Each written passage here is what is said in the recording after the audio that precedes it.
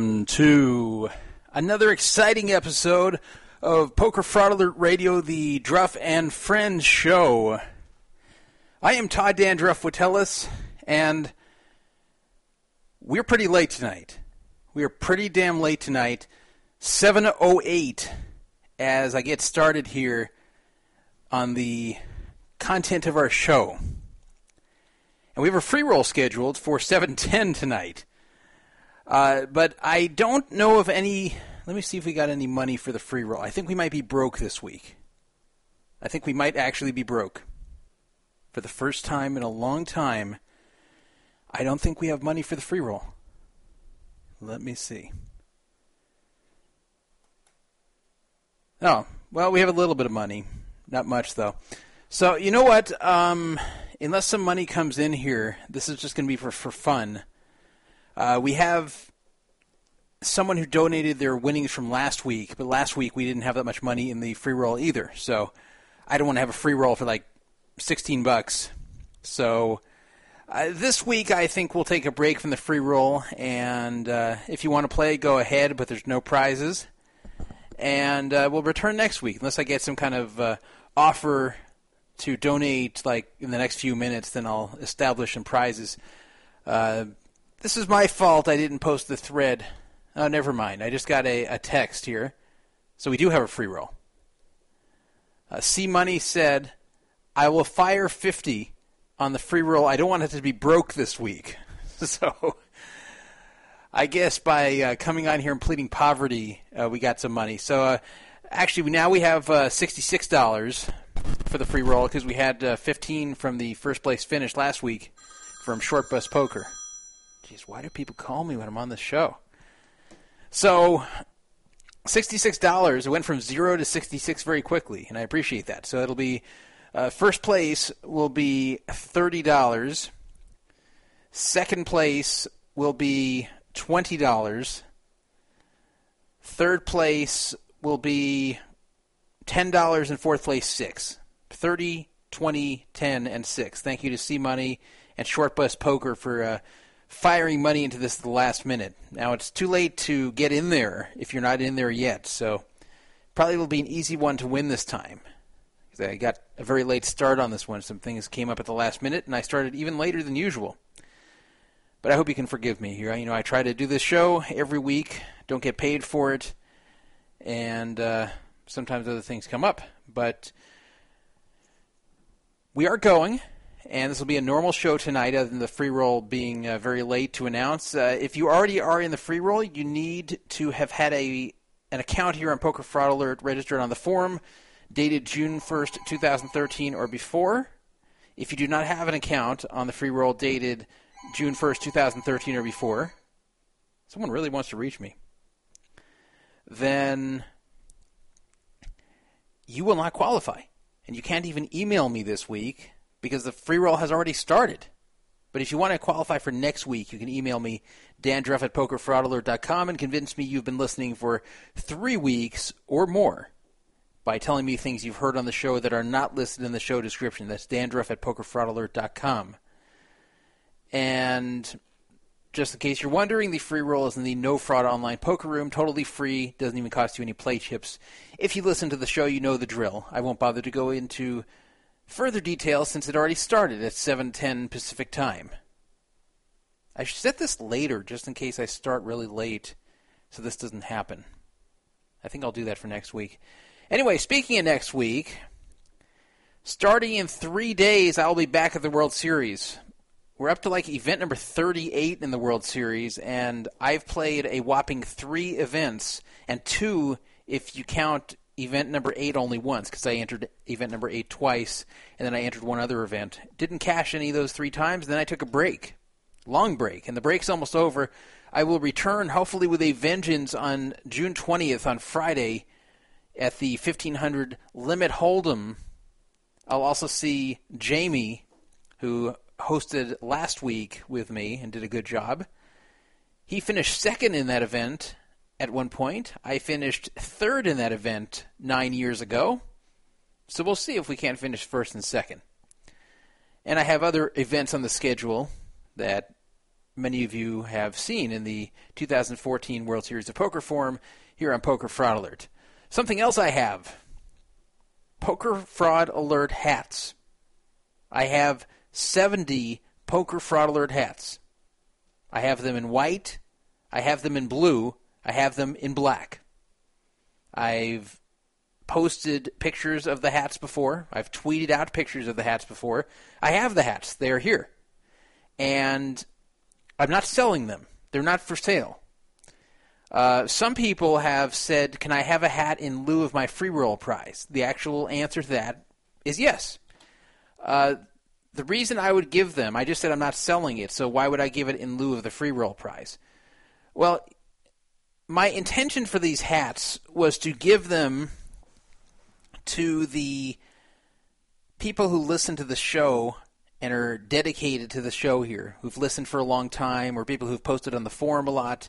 People I know have followed Poker Fraud Alert for quite some time and are dedicated to it, whether it's in contributing or in listening. And there's some people that are now requesting hats, and I don't know who they are. I'm sure they enjoy the site and the show, but I have no way to prove it, or I have no way to know if they just showed up last week and just want a hat because they like free things.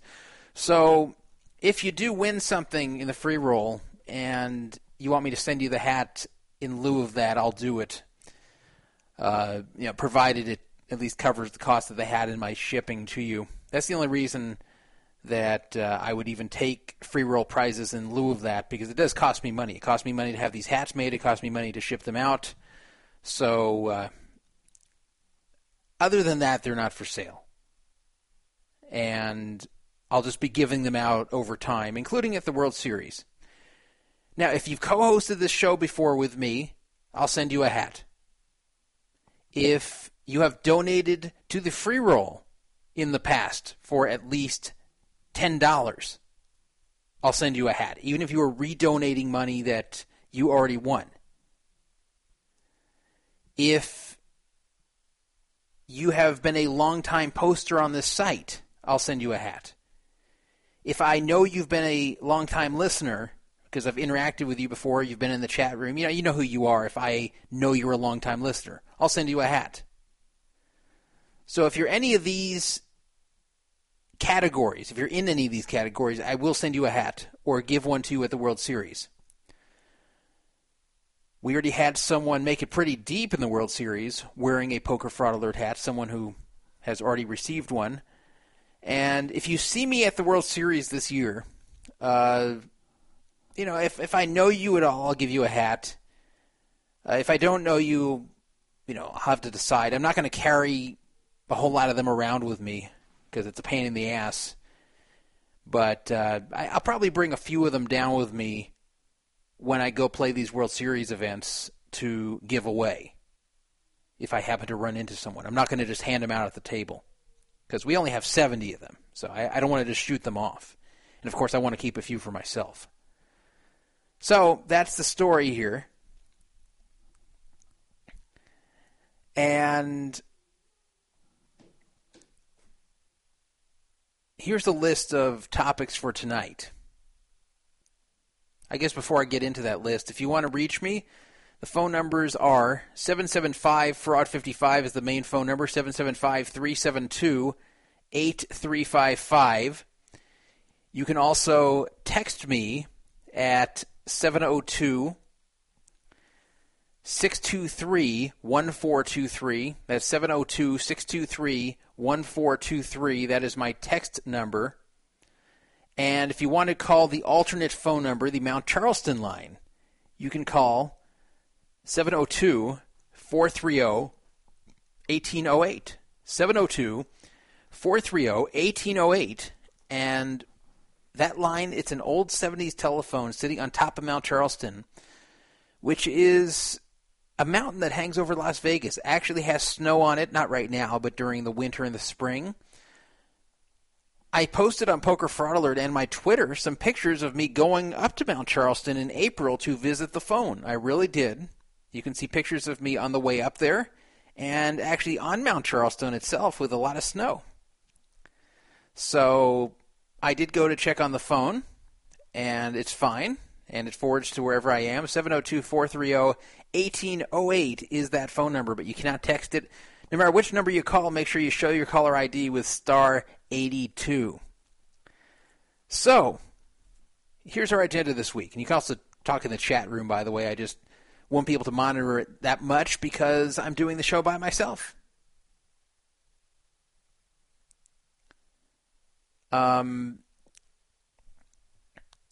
Let me go to the agenda here and give you that. Well, Dutch Boyd is at a final table right now of one of the 1K No Limit events at the World Series. Only reason that's the first topic is because the table is going on right now and it's getting close to being finished. 3 people were left. He had the second highest stack out of 3 last I looked. He was the chip leader with like half the chips for a while, but he lost some. But it'll be interesting if Dutch wins a bracelet, and we know he's going to get third place money minimum here. So the question is, will Mason Malmuth be there looking to get his judgment? What's going to happen after Dutch comes into money? And is he going to pay Mason at all or find a way to not have to do so? So we'll be monitoring that and see how Dutch is doing. And I'll give you my theory as to what Dutch is going to do as far as the Mason thing. I know he said in an interview in the past that, if he hits something big in the World Series, he'll pay it, but I kind of have my doubts. Well, something large that was paid was the purchase price for PokerStars. PokerStars no longer belongs to the Scheinberg family in Israel. PokerStars now belongs to a company named Amaya. They bought it for a very large sum of money. I'll tell you guys what that means for legalized poker in the U.S. and just PokerStars in general. What does this purchase mean? Mike Matusow got a penalty for disruptive behavior. I can't believe that. I mean, Mike Matusow is never known to be disruptive. But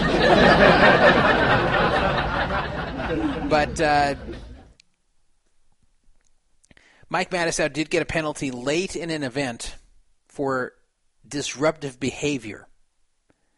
And he was very unhappy about that, and many fans and friends of Mike Matusow were unhappy about that. But we will talk about whether that was an appropriate penalty, and if anything, penalties are not being enforced enough on well-known players. Well, some of you have heard about Juicy Stakes Poker. Juicy Stakes is the newer, I shouldn't say new, but it's a version of Cake Poker. Basically, Cake Poker started up, and it remained for a long time. At one point, it was a reputable site a long time ago. Then they started to have big-time payout problems. Then they became Juicy Stakes, because I guess Cake was separating its U.S. and non-U.S. market. So they kind of spun off into Juicy Stakes for those that were still playing in the U.S. And they were part of the Revolution Network, that troubled network that Locke was part of.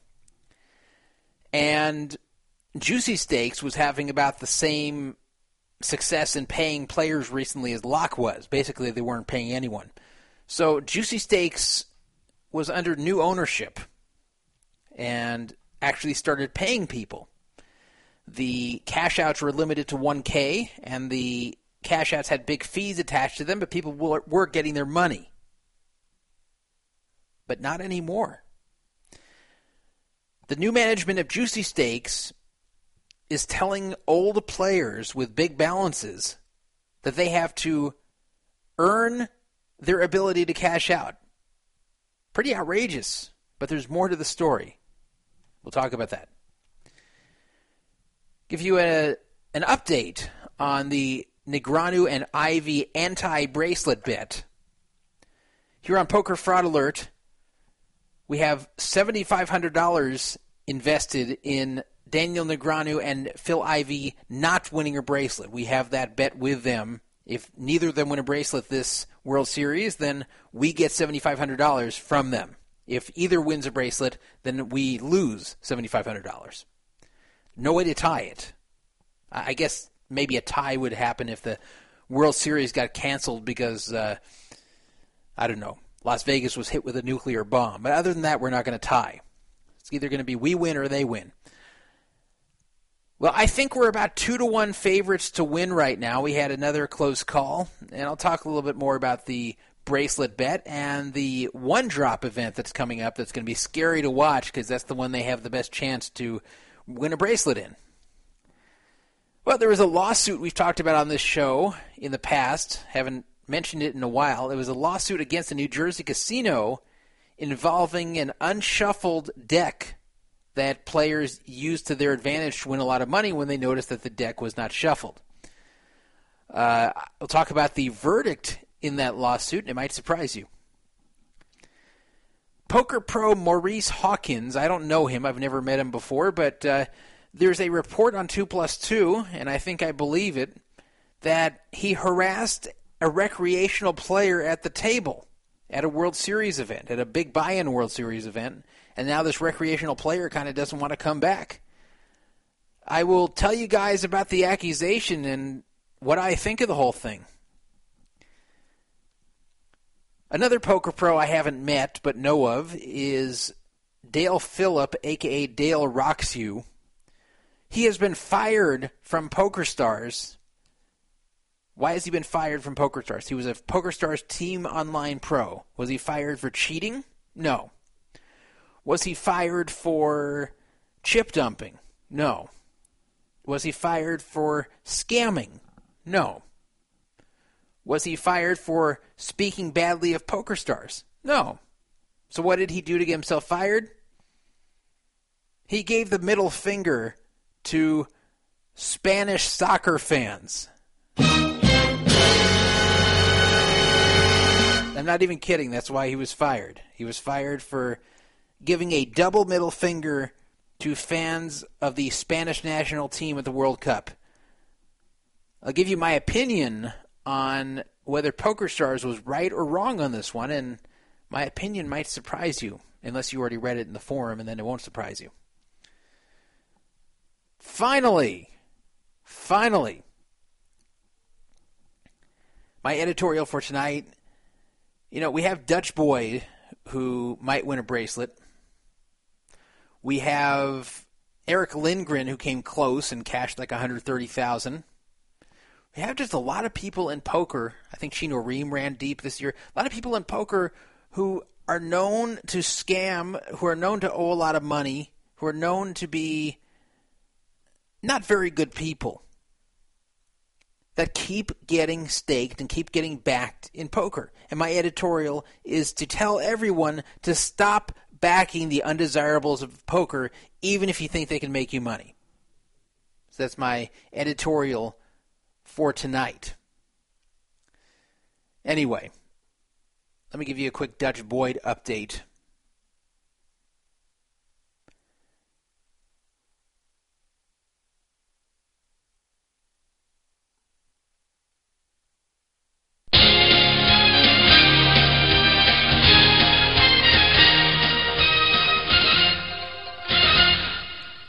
Dutch Boyd, still second in chips. Paul Cogliano, the leader with $2,025,000. Dutch Boyd with an even million. And Stephen Norden almost at $1 million with $980,000. So, I mean, Dutch could easily finish third here, given that he and Norden are so close. So, basically, it's kind of reversed. It was just like this before, except Dutch Boyd was the one with $2 million and Paul Cogliano had $1 million or so. So it's been like this for a while, and we will follow it during this show and see if Dutch Boyd ends up winning. In case you're wondering what Dutch Boyd would win, finishes first, $288,744 minus whatever he has to give to his backers, provided he has backers. This is only a 1K event, so maybe he didn't get backed here. Second place, $178,000. And third place, $117,000. So the worst Dutch can do here is $117,000 minus whatever he has to give to any backers he has.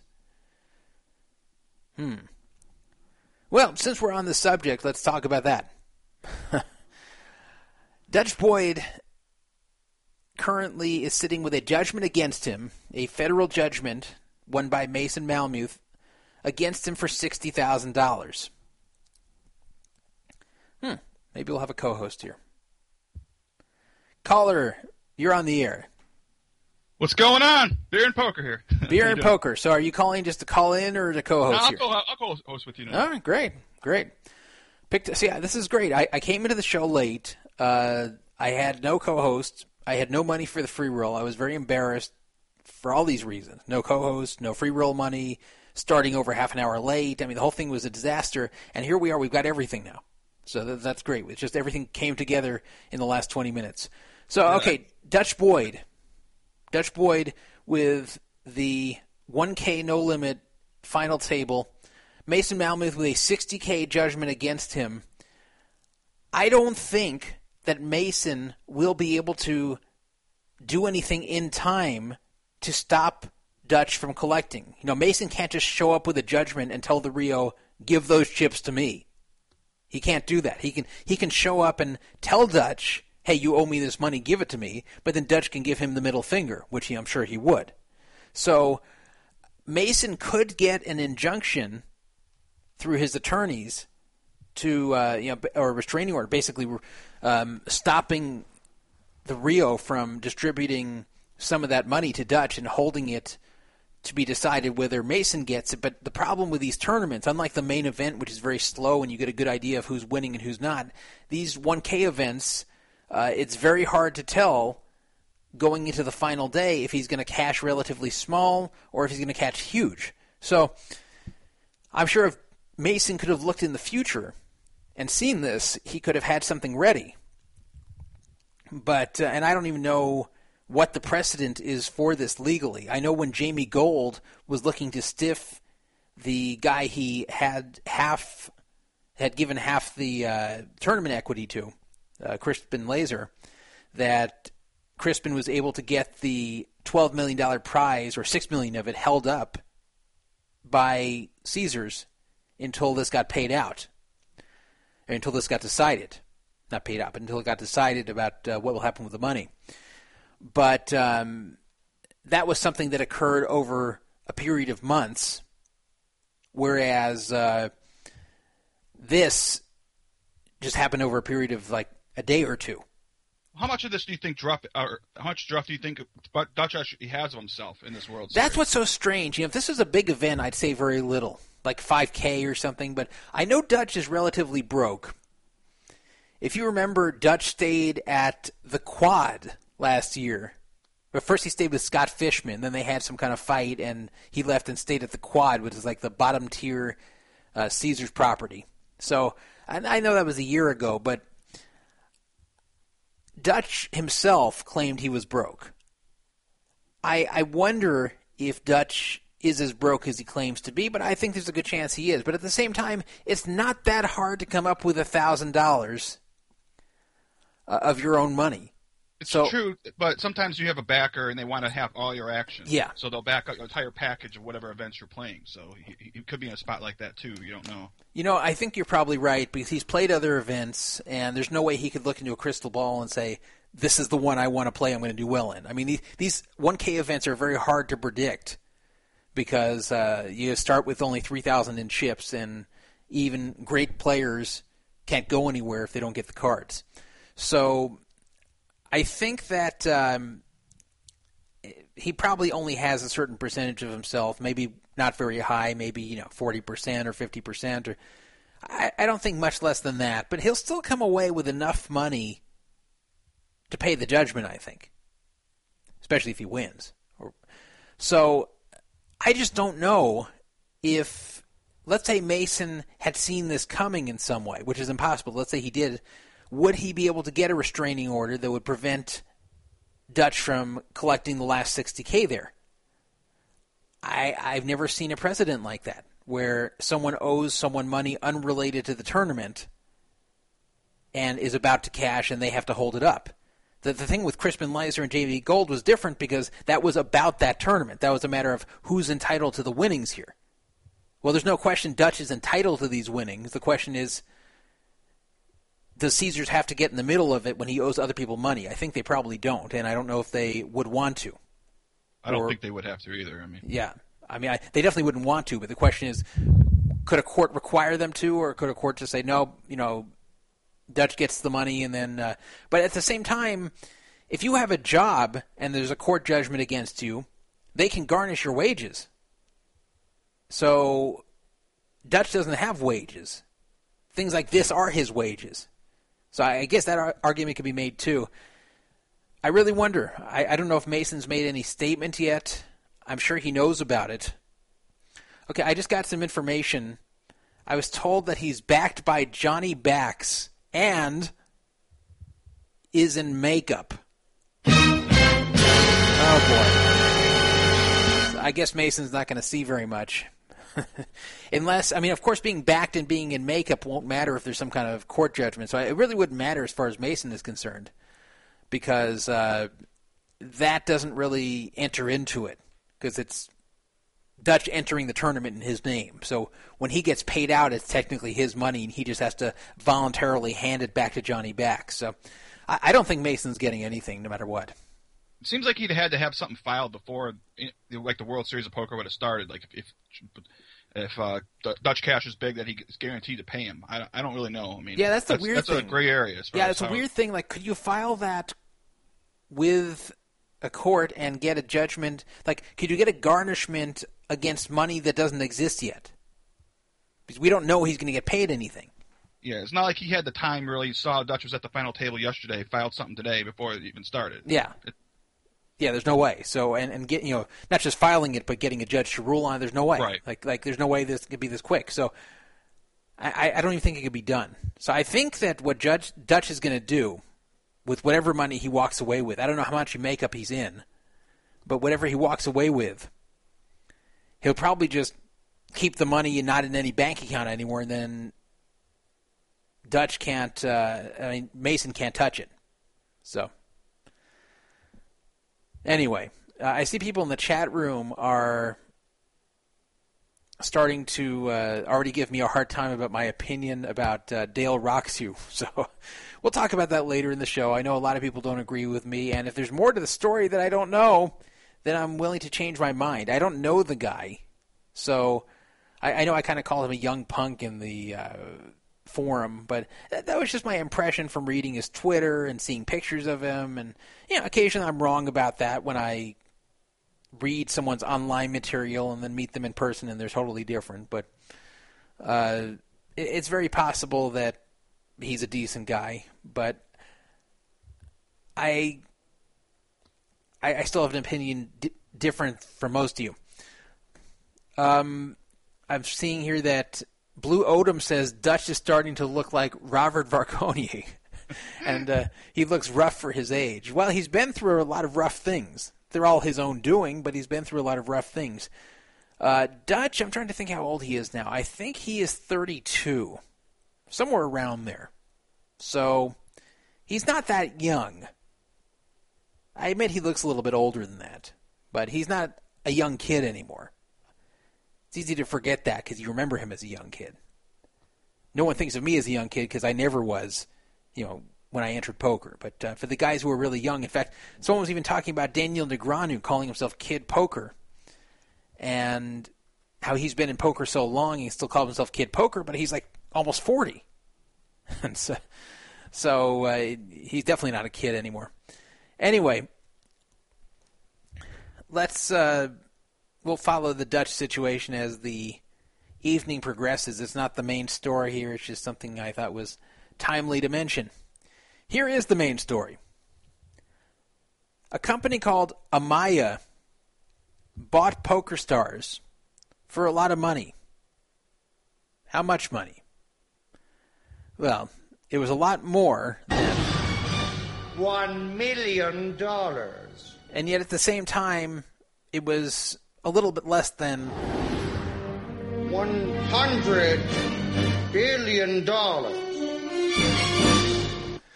It was in between there.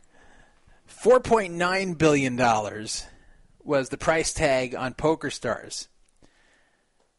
This is a pretty big story. PokerStars has been owned by the Scheinbergs since the start in 2002. And for this to be now in other hands is a pretty big deal because you don't know how the new company is going to operate PokerStars. Is it going to be the same PokerStars that a lot of people know and love? And the things that people don't like about PokerStars, are those things going to change? So basically, here's what happened. PokerStars tried to get into the New Jersey market and failed. They were denied because of Isai Scheinberg and the current case against him. Basically, they said as long as Isai Scheinberg or any of the Scheinbergs are still involved, then PokerStars is never going to be part of the New Jersey legalized gambling market. Well, Isai Scheinberg had technically stepped down and his son was the CEO, but it doesn't take a genius to know that Isai really is still in control and his son is kind of a puppet.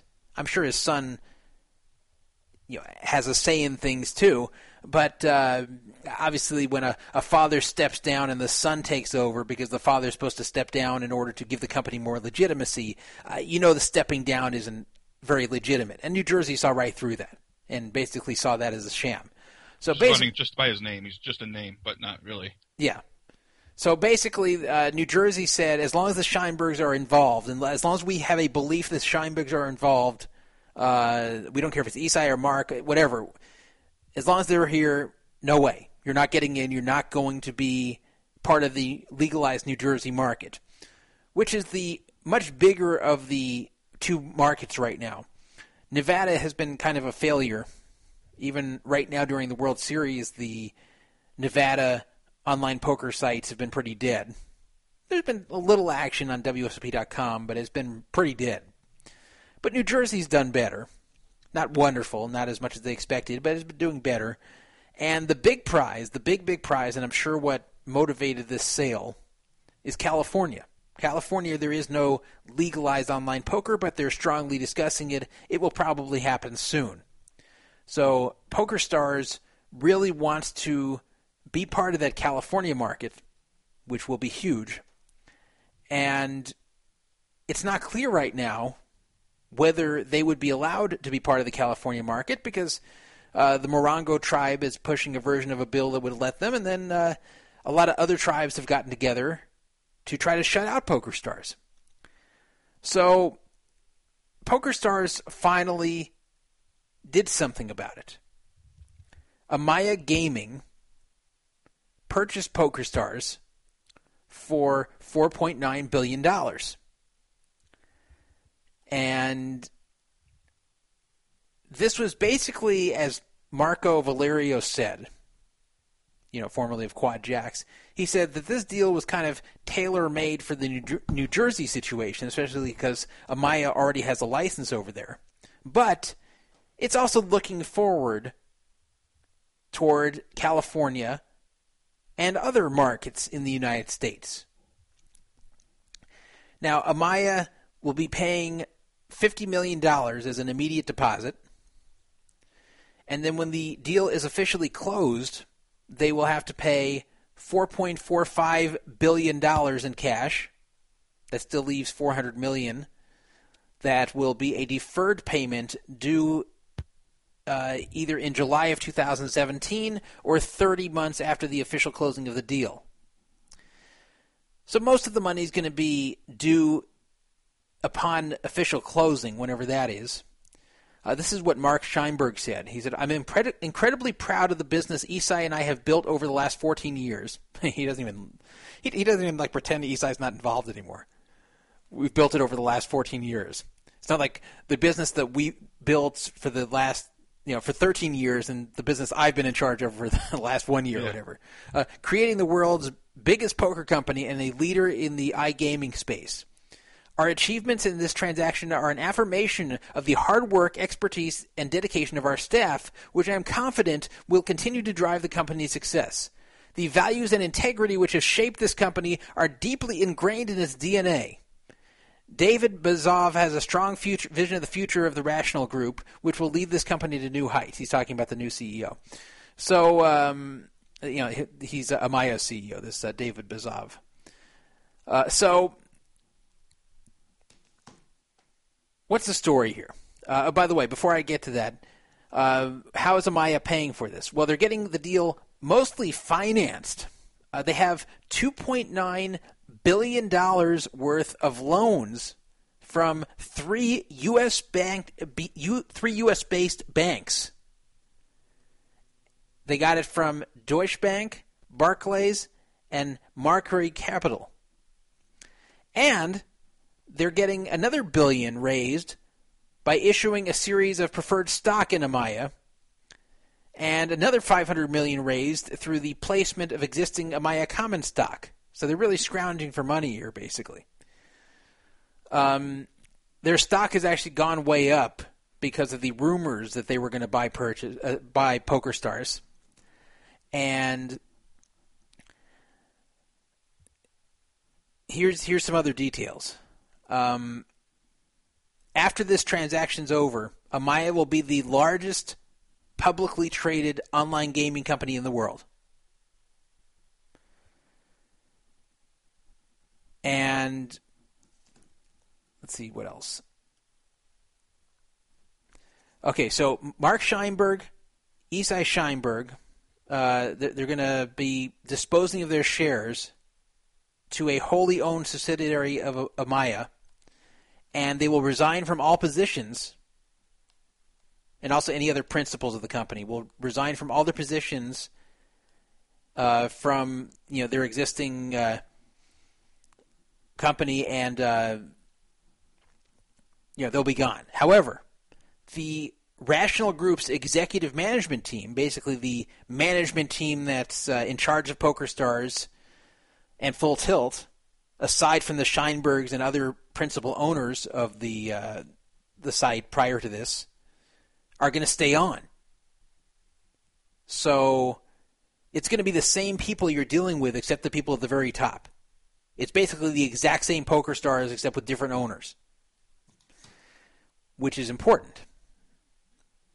I think they care about the owners the most. They do. And legalization. That's all. Like New Jersey, that's all they wanted was the Scheinbergs to get out. So that's the problem here. Is that's what New Jersey wanted. That does not mean now that they will be able to get a license in California. That does not mean they will be exempt from the bad actor clause in California because it's the same PokerStars. And it can now be argued that, look, even though the owners are different, the same management's in place. It's basically the same site. The same people who committed these crimes in the U.S. are still in charge there. They're just not the owners. So it's basically the same company. They could make a very strong argument here that who cares who technically owns it? It's the same management. It's the same site. They're still a bad actor. So they may not get licensed in California. This is not a guarantee. Now, it's possible California will see it differently and say, okay, well, different owners, we're cool with that. It's also possible they'll see it in the way that this is unfair to the other rooms in California, that PokerStars had such an unfair advantage to develop their business and their software by operating illegally all these years. So it's by no means a slam dunk they're going to get legalized in California. However, it's very likely now that they will get legalized in New Jersey. So if you're in New Jersey, you probably will be playing on PokerStars after this is completed. Well, that's why I think the Scheinbergs, they realized that, hey, this is almost a guarantee. We can get a lot more money right now at the future outlook of if it gets legalized in various states, that we can get money off of that, that I don't know what I'm trying to say, that push of it, the possibility. But you're saying that if it doesn't get legal, then, hey, we're getting a bunch of money. So they're taking a risk. They're still cashing out with $5 billion, plus all the billions they made throughout the years. So, yeah, they're basically doing what they think probably is selling high, in that the company's value went way up because of the possibility that it could enter the legalized U.S. market once the Scheinbergs are gone, like with any new owner. So that pushed the value of the company way up. And I have to say that's a pretty high sale price of almost $5 billion. It's crazy to think about that an online poker company sold for almost $5 billion, and one that right now cannot even operate at all in the U.S. legally, and is not operating in the U.S. And they built the market up so huge overseas, though, internationally. Yeah, I know it's like it's really like a monopoly between PokerStars and Full Tilt. They own so much of the market, and it's like almost a cash cow where it's not even it doesn't cost them a ton of money to run. I mean, they are paying a staff of workers and everything, but it's the overhead isn't that huge in a business like that. Yeah, it is. It's pretty low, the overhead compared to the money they're taking in. It's definitely a big money maker, and with the existing team in place, it can run very smoothly and just continue what it's been doing. But at the same time, that's a lot of money to spend, and it's a long time until you can break even on that expenditure. Now, of course, the company has value in that you could resell it back to somebody else for something, so you don't have to recoup $5 billion to break even here.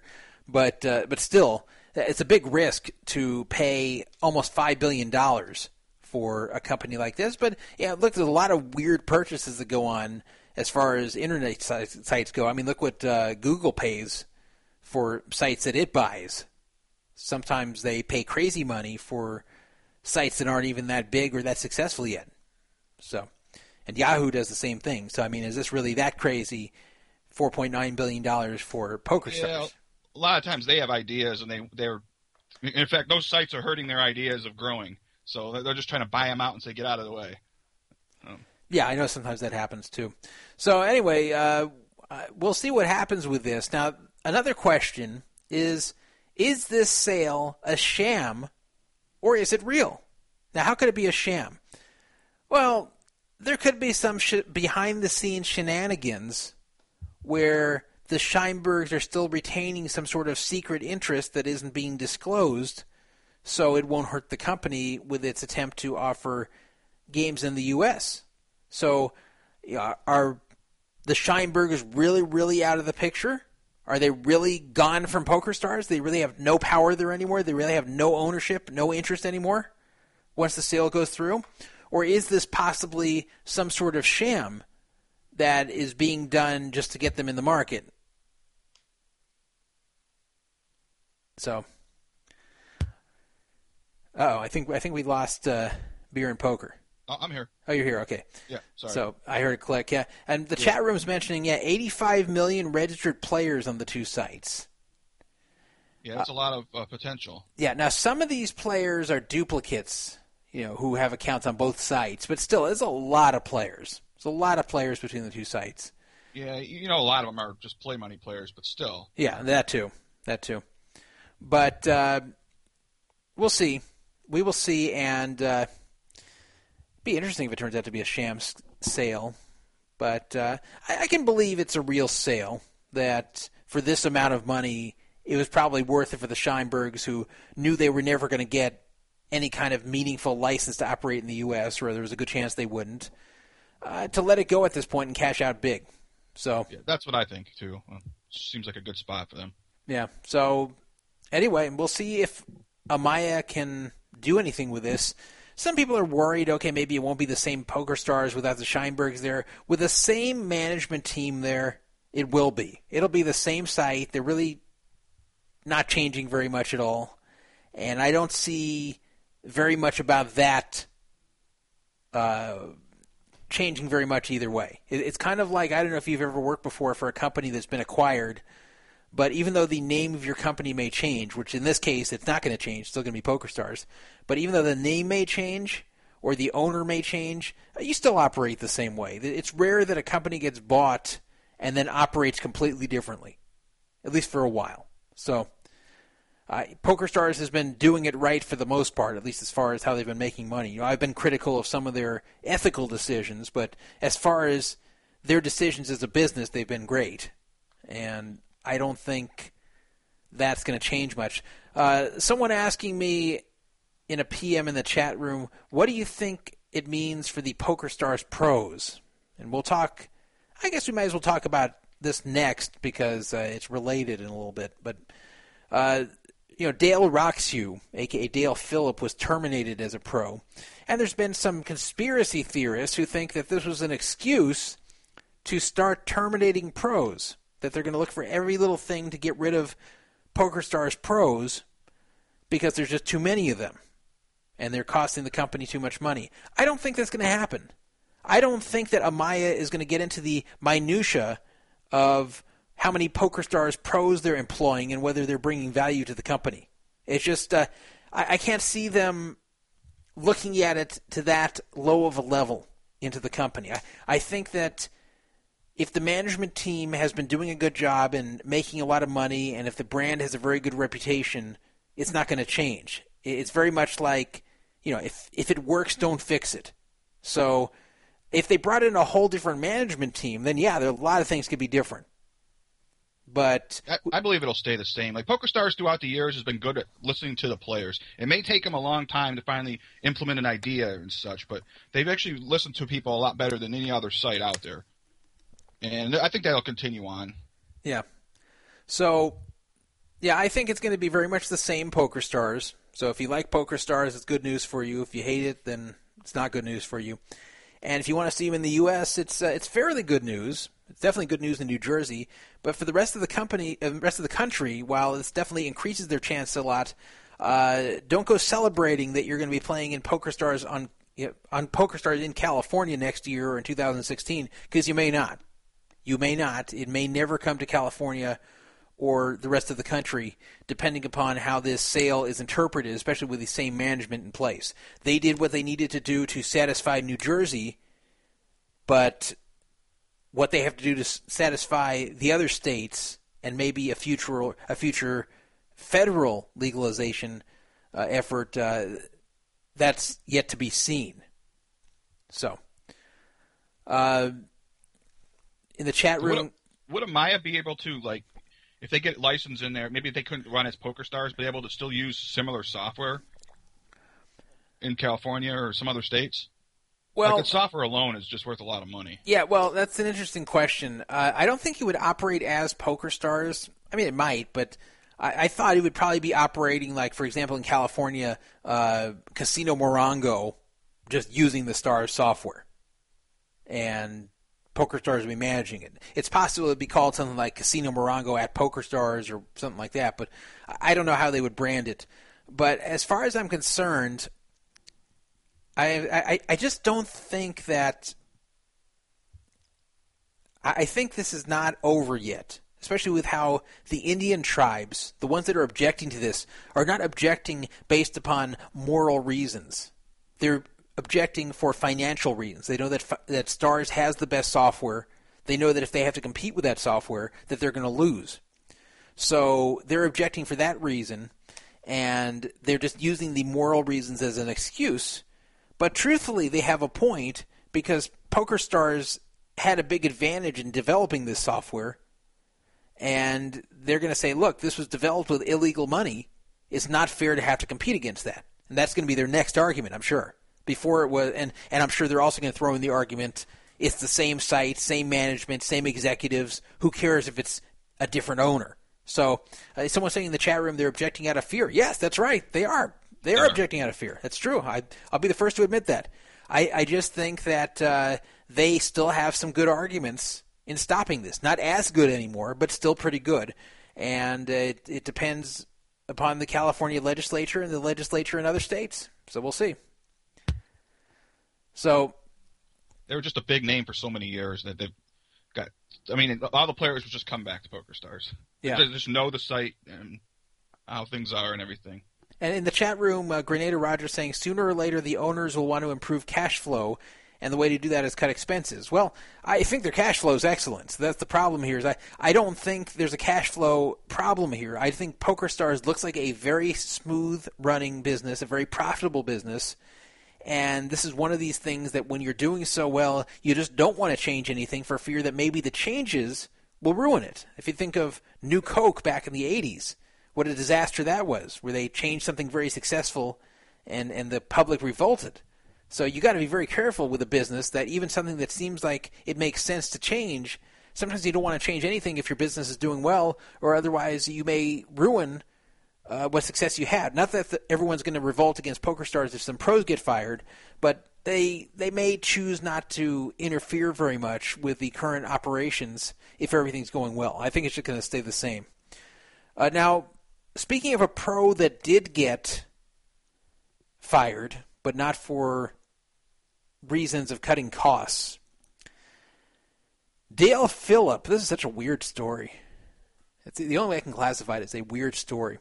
Dale Phillip, who plays as Dale Roxhew, and I've never met the guy before. I remembered his screen name because I always found it to be obnoxious, Dale Roxhew. It's just the type of screen name I look at and it kind of pisses me off. It kind of just looks arrogant and just like a young punk kind of screen name, Dale Roxhew. But anyway, it's Dale, D-A-L-E-R-O-X-X-U. He got dropped from PokerStars. And by the way, a lot of people say he's a nice guy and they get along with him well. So, maybe if I met the guy in person, I think he's great. But I've never played with him before. Don't know him. But if you want to see his website, it's Dale Roxhew, exactly as I spelled it, DALEROXXU.co.uk. He was a member of PokerStars Team Pro Online, but is no longer a member. They dropped him on June 17th, today, over an incident that occurred at the World Cup, of all things. Yes, that World Cup. He was at a PokerStars event in Marbella, Spain, the UK IPT event, and they had some kind of big screen party as part of the event. It was an event put on by PokerStars. They had some kind of party to watch Netherlands and Spain play on the big screen in the World Cup. Well, since the party took place in Spain, the event is taking place in Spain, you can imagine that most of the people watching were pro-Spain. They were Spanish people who really wanted Spain to win. And they take soccer very seriously. They call it football over there, but they take it very seriously in those European countries. It's like, huge over there. So, for whatever reason, I don't know if he just hated Spain or if he has some Dutch blood, but Dale was very anti-Spain and was loudly cheering for the Netherlands during the match, which is fine. He has the right to cheer for who he wants. And his loud cheering was already annoying the Spanish locals that were present at this party. What was even worse was the fact that Spain was losing badly. Spain ended up losing 5-1 in this match. So it's not even like you have an obnoxious guy cheering for a team that is not the home team. Is not he's in an environment where everyone's cheering one way and he's cheering the other, but you're still killing his team, so you don't care. Here it was kind of like rubbing salt in the wounds that their precious Spanish national team was getting its butt kicked. So when the Netherlands scored one of their goals, Dale put up both middle fingers. He was like celebrating, yeah, yeah, and holding both middle fingers in the air. Kind of like, fuck you, Spain. Maybe even fuck you to the Spain fans. He didn't say fuck you, but he ran around and went, with his two middle fingers in the air, according to reports. And he admitted this. It's not a false accusation. So there were people at this party, obviously, who were poker players. In fact, most of them were, because it was the PokerStars big screen party. And he was wearing a PokerStars logo. He was there because PokerStars sponsored him. They paid for him to enter the tournament. They paid for his hotel. They paid for his flight. And in return, he's wearing the PokerStars patch. And he has to attend their events. So he started getting some very angry tweets about his behavior. That Dale's being very rude, he's being inappropriate. Really angry people on Twitter who were present there. And Dale thought this was kind of cowardly to tweet about him when they were in the same room as him. But regardless. So he decided to tweet back after the game was over. He said, "Spaniards, Sorry you lost a game of football, and sorry I was cheering loudly for the other team, but you really need better tilt control. Good game. Insulting me and threatening me on Twitter when you're 10 meters away from me is redonkulous. Just a game. Cheer up and let's be friends. So a Spanish guy named Alex Hernando responded, don't think the first person that insulted somebody were you with multiple 2 fingers. Surely people from PokerStars don't stand your behavior. So it was kind of broken English, but he's trying to say, you're the one who started with the insults by sticking your middle fingers at us. I don't think PokerStars is going to like this. And then he wrote also to Dale, and finally, maybe you should think about the patch you were wearing. I'm 200% sure that PokerStars would not stand for your, quote, celebration moves. So then Dale responded to him, yes, I admit that it's rude, but in the context of a football match, celebration, it's very normal. So what he's trying to say is, normally, yes, sticking 2 middle fingers in the air is rude. But when you're celebrating because your soccer team is winning, that's very normal. Which further enraged the situation because he wasn't apologizing. Instead, he's just saying, nah, it was fine. Normally it's rude, but in this case it was fine. So I guess this either got reported to PokerStars or it was brought to their attention. I have to think some people emailed PokerStars about this and gave him a hard time. And told them, hey, this is one of your sponsored players. Look how he was acting at one of your own events. So 4 days later, which was today, just before he got on the plane to leave Spain, he got the bad news from PokerStars. You're not one of our pros anymore. You're gone. We're firing you. And there's been a lot of anger about this. A lot of people are angry about Dale Roxtew being fired for this reason, saying that there's a lot of scumbags in poker, there's a lot of bad people in poker, but Dale isn't one of them. The only thing he did was acted rude during a soccer match, and that this isn't a good reason to fire him. And I can understand that point of view.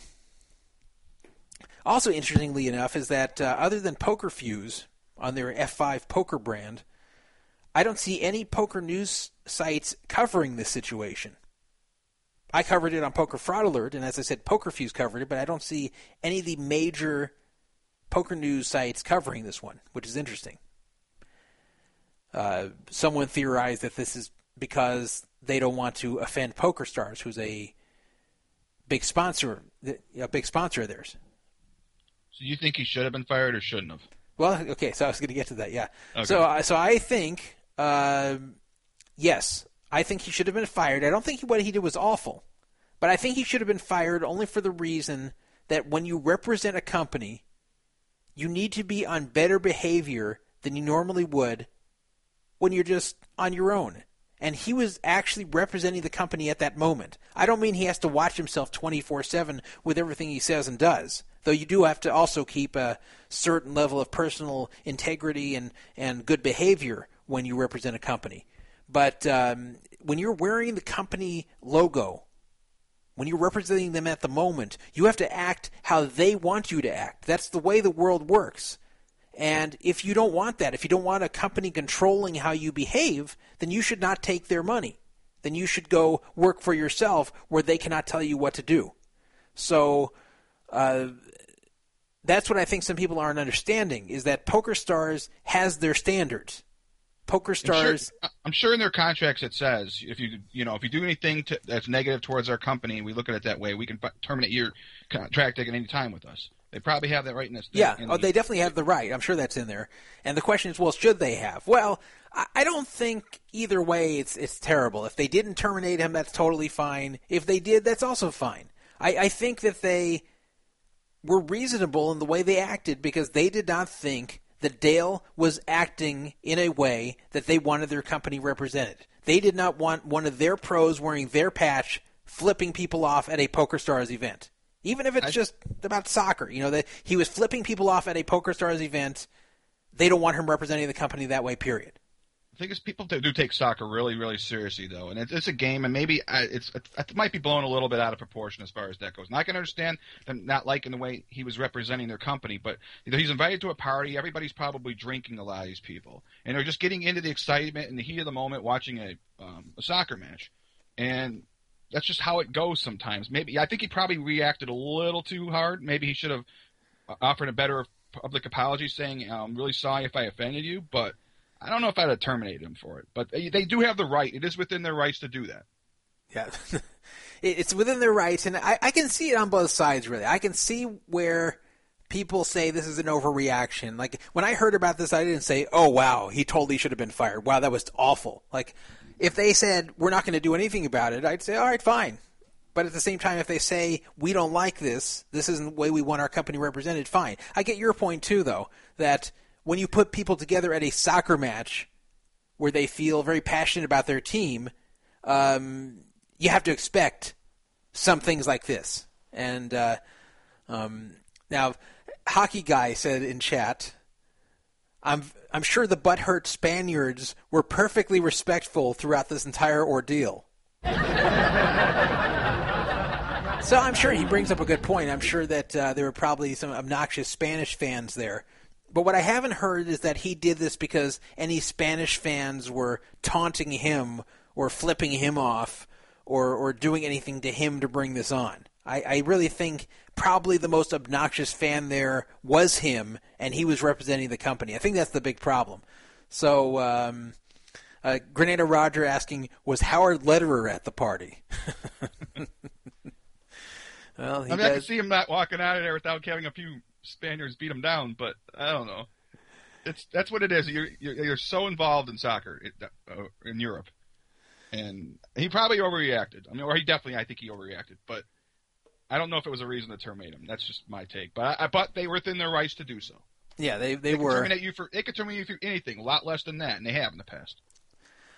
Yeah. So, and people are saying, well, what about people who did worse that are still PokerStars pros? I'm like, well, I don't know who they are. Like, who are you talking about? I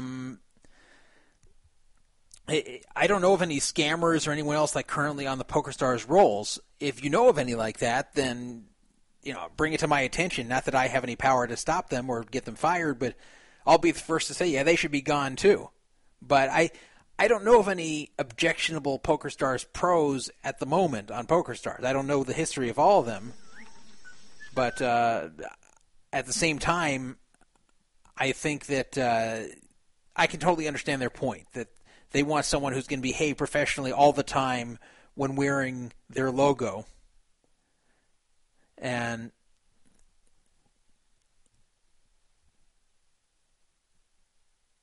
so that's pretty much the story. And I actually have a little sound clip here that I was looking to play of Dale Roxu when they asked him if he remembered at all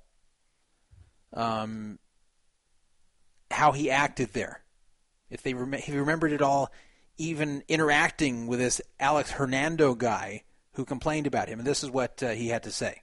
I have no recollection. I remember one time at a party.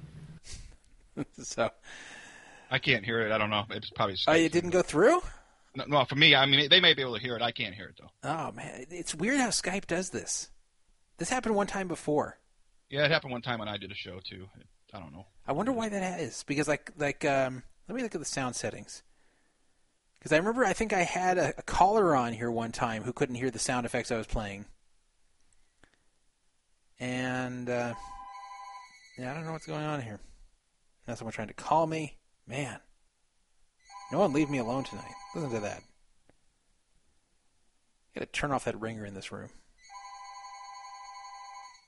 People have to know that I'm doing a show. How dare they? All right, so he's no longer an employee of Stars, and I don't think that's going to change. I don't think they're going to backpedal at this point and change the firing, because that'll make them look bad, like they made the wrong decision in the first place. I think they're just going to stand by it. Like once Stars makes a decision, they usually stand by it and just try to sweep all dissension under the rug. Yeah, I believe that's the right stance. Once you decide to fire somebody, you got to stand by it. Yeah. Someone asking me on Twitter, are you changing your tune on PokerStars? No, I'm not. I've always tried to be fair to everyone and every site.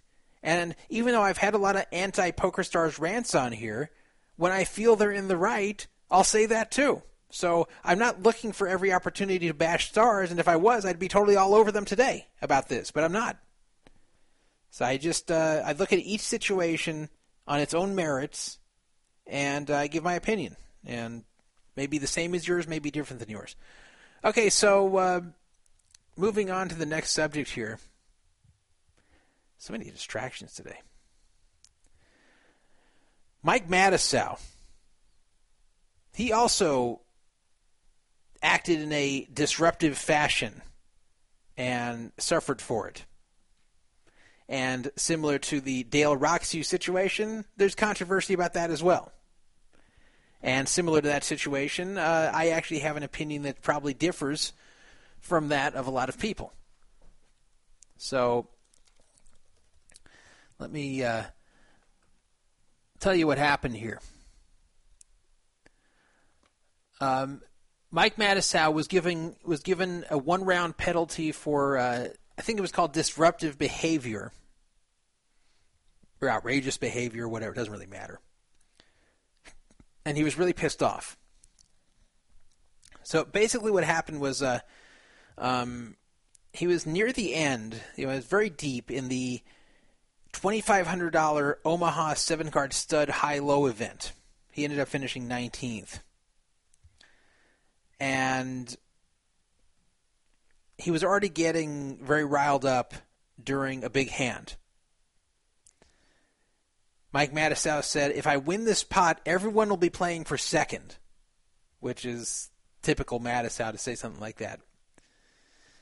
And he was waiting for 7th Street to be dealt and said, come on, I deserve this. And was screaming, come on, I deserve this. Well, then the dealer put down 7th Street, and Mike Matusow won. And he started cheering loudly, ran away from the tournament area, and this is a pretty quiet room by this point. It was pretty late at night. In the Amazon room, it was pretty quiet in there. So he's screaming at the top of his lungs, running around because he won that pot. Then he came back after running around the room and screaming, and started pounding his fist on the table in celebration, like this. Wow, that was a great hand. Wow, that was such a hand. Oh my God, this hand. And pounding the table. It's the Havad Khan rule. So he then pulled in the massive pot, and then he was given a penalty by a floor man named Dave Lamb. Not related to Ben Lamb, by the way. But Dave Lamb gave him a penalty. And excessive celebration. Yeah. Excessive or outrageous behavior. Actually, it turned out not to be excessive celebration. That was one of the incorrect rumors that was reported first. Matusow was so pissed during this penalty that when he returned to the table, he was on tilt and shot off all his chips and ended up with a whopping $7,784 payday. And then you have to subtract $2,500 he bought in, so he barely made $5,000 on this whole thing. So he was furious about this and said, look, this is just me. This is just me being excited that I won. I wasn't hurting anyone. Why are you giving me a penalty at such a late stage in the tournament when it matters so much with 20-something people left in the tournament? How can you give me this kind of penalty? It was 24 people left when this happened. So he said, 24 people left. You cannot give me a penalty over something stupid like this. It changes the tournament. It's just being petty. And a lot of players were very much on his side. Daniel Negreanu was very much on his side and went to bat for him. And a lot of people were saying, then it was actually looked up that the excessive celebration rule had been removed. It didn't even exist anymore. So that got people really pissed off. that in the absence of an excessive celebration rule that got removed after being there a few years after Havad Khan was creating a disruption with his celebration, I think in 2007, but that 2 years ago they got rid of the excessive celebration rule. So that really made it look terrible that he got a penalty for a rule that did not exist. But is that really what happened? No. It turned out that he was given a penalty for a rule that is about disruptive behavior, which is different than excessive celebration. So let me find this here. Is that because he pounded on the table? Just the whole thing, that he ran around screaming in the room and just created a disruption there. That's basically what he got the penalty for. And let me get to this here.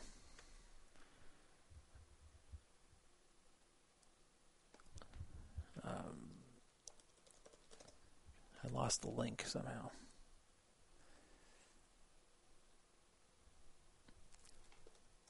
I know Chad Holloway, he tweeted this out. I'll have to find it somewhere. Somebody has in the chat room the link that Chad Holloway tweeted out.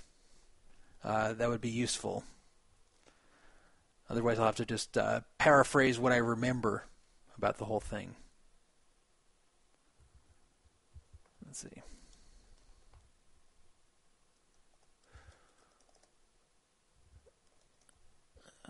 Let's see the chat room. You guys have it? Team MLK telling me to...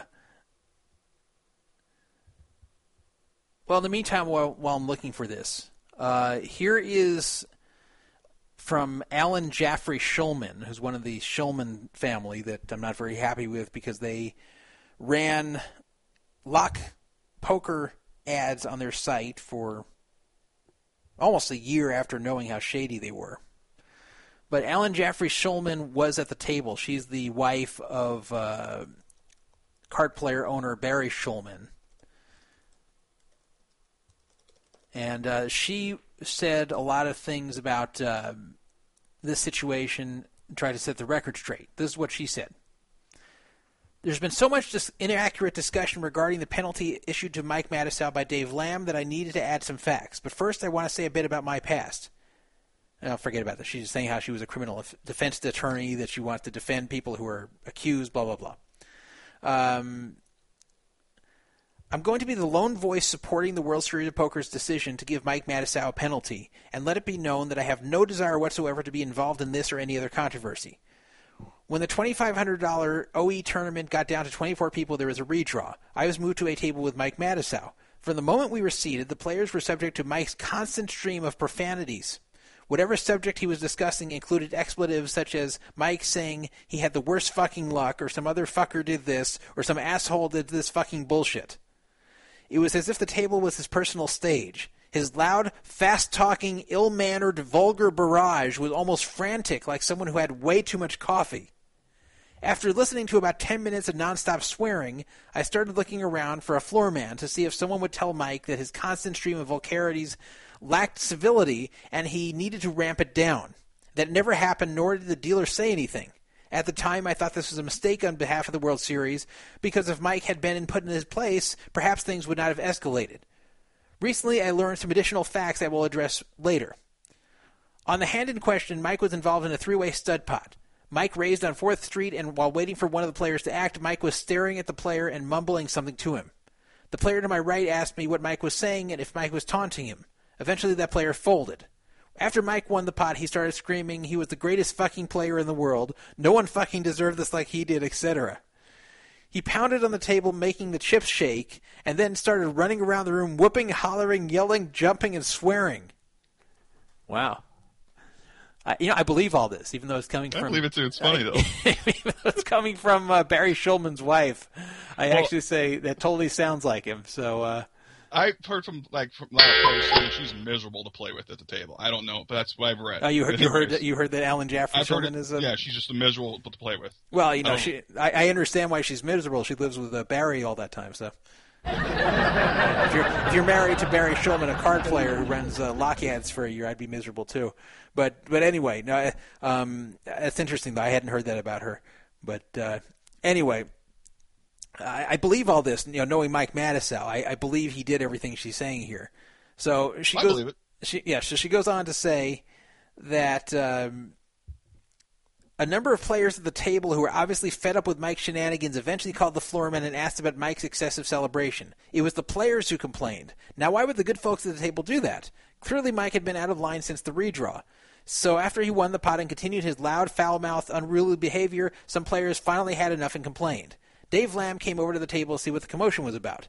He did not walk over and issue a penalty. He came over and asked what had happened. Immediately, Mike got up and got into Dave's face. Dave calmly asked Mike to step away from the table to discuss what had happened. Mike started going nuts. Dave calmly, quietly, but firmly asked Mike a number of times to step away from the table. Not only did Mike refuse to move from the table, he was up in Dave's face, yelling and cursing with his normal diatribe of vulgarities, bellowing something like, "You can't fucking give me a bullshit fucking penalty. That'd be the worst fucking ruling in the history of poker," with emphasis on the word fucking. Yeah. So it was only at that point David Lamb said quietly, "Now I am giving you a one-round penalty." Hooray! Finally someone said enough is enough. I'm pretty sure the penalty was not for excessive celebration, but rather for getting into the face of the floor man and loudly swearing at him when the floor man was simply gathering the facts and assessing the situation. At least that was the moment when the penalty was finally issued. I recently learned from an interview Mike gave that hours earlier Mike did receive a warning from Dave Lamb for his foul language. Although he received a warning, he ignored it and continued his constant stream of expletives. What was also not reported was during the one-round penalty, Mike came back to the table, still swearing, and threatening and saying it was the worst fucking bullshit penalty in the history of the World Series of Poker. So he was warned then. Yeah, he was warned apparently. So look,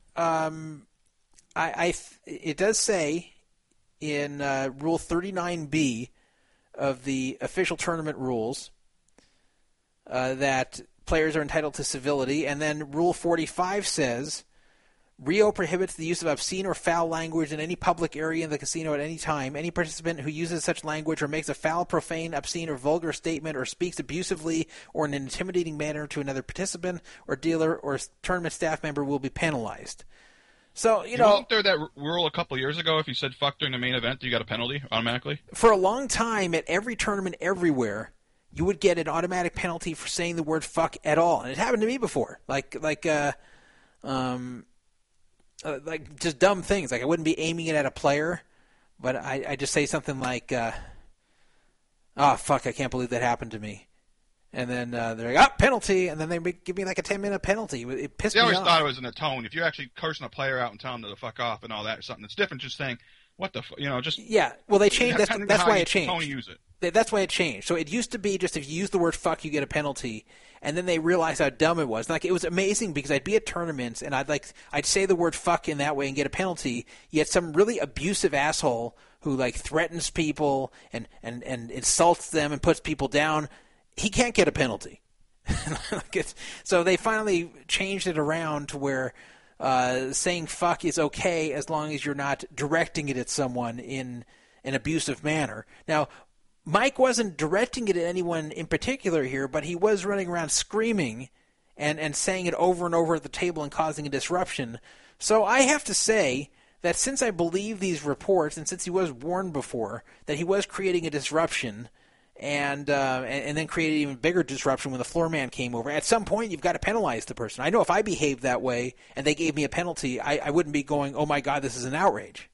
So he's a very, very passionate player, but yeah, if he was already warned once, the penalty seems justifiable. I mean, yeah, or even if you just I think if you create a huge disruption in the room, a penalty's fine. You just got to use common sense in these things. Like I think that they do need to come up with kind of a common sense rule. I know they don't like doing this because it can be open to interpretation and abuse by floor men who give favoritism, but they do that anyway.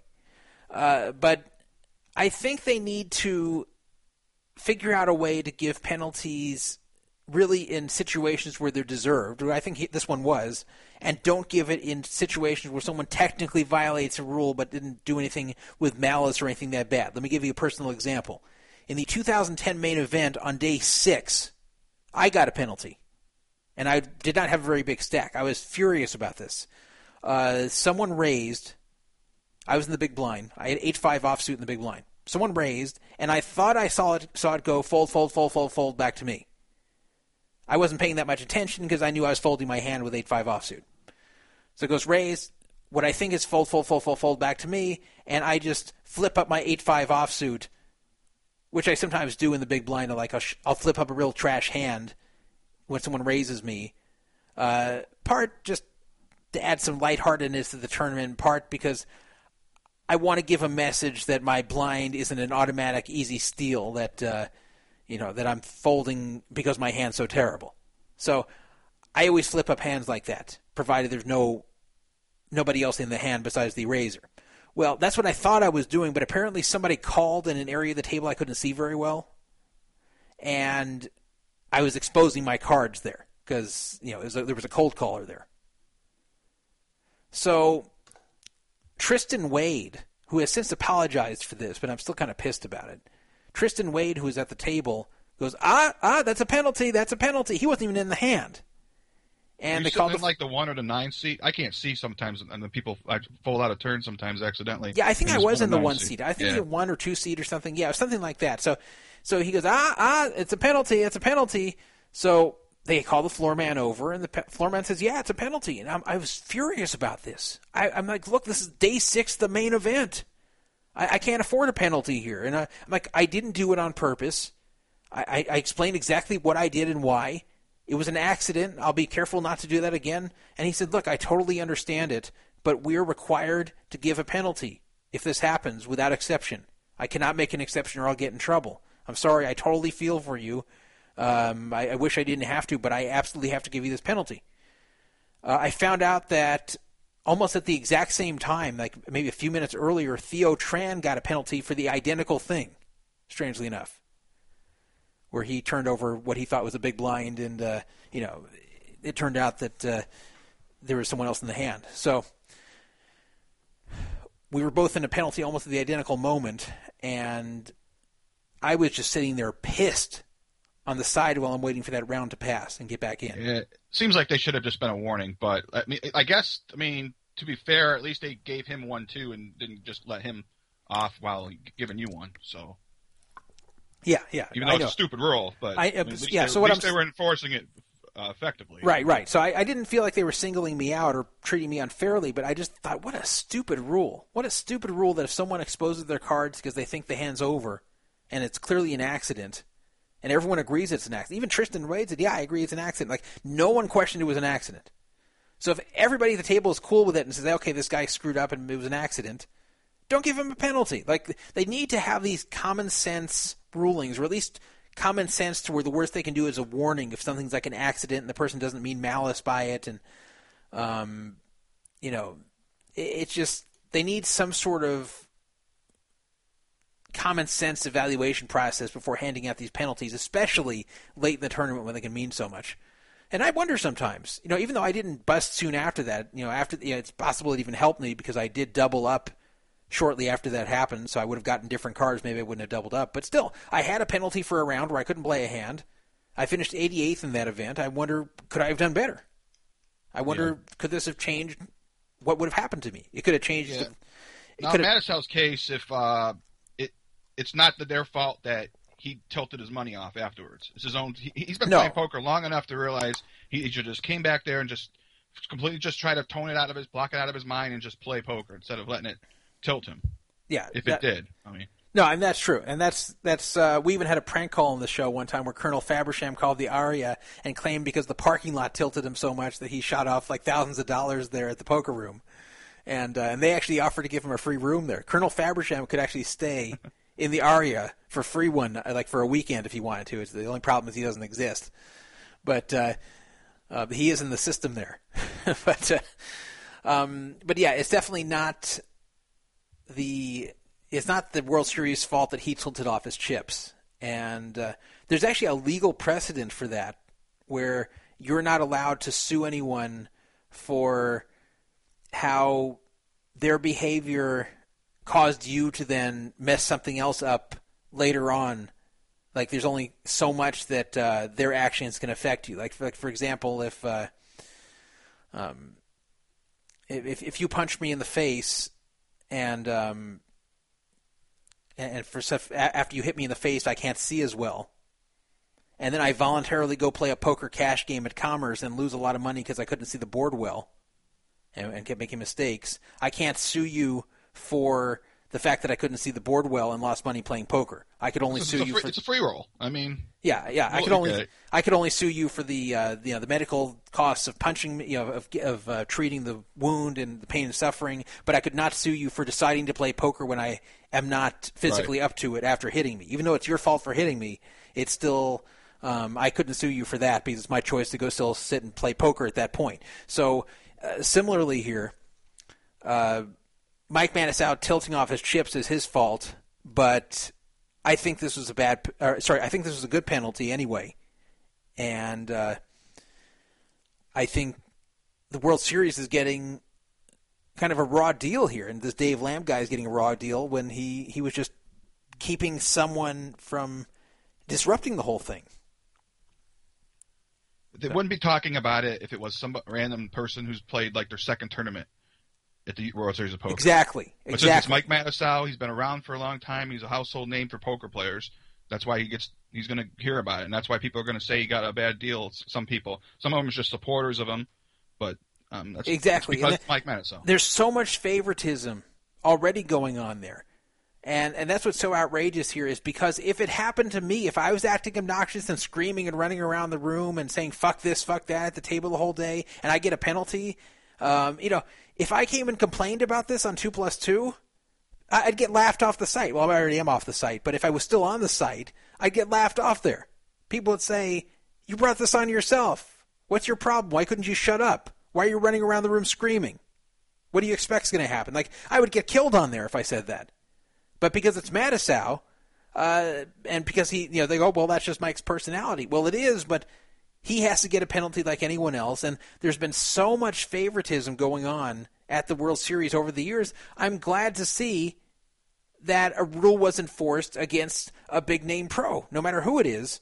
And, I mean, I've seen so many instances of big-name pros getting away with things that others wouldn't, and even things that aren't in the category of getting away with things, but just extra special treatment or favoritism, such as, I remember last year, I think it was at the 1500 limit event, Phil Ivey was briefly at my table at the end of the day, and when the day was over, they bagged chips up. Phil Ivey just stands and walks off. He just stood up and walked off, and they bagged his chips for him. Mm-hmm. Now, if I stood up and walked off, when I come back the next day, you know how pissed they'd be? I'm sure they'd give me a penalty for it. I'm sure they would say, you made us bag your chips. You have to bag them like everyone else. But Ivey, the floor man comes over and dutifully bags Ivey's chips for him. I couldn't believe it. That's sweet.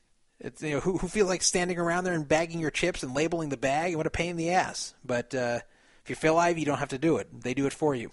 So with all the favoritism out there, I'm actually glad to see something like this. And I have nothing against Matusow. If you remember on a recent show, I praised Matusow and said good things about him. So I don't mind Matusow himself. I just think that this penalty was proper. So,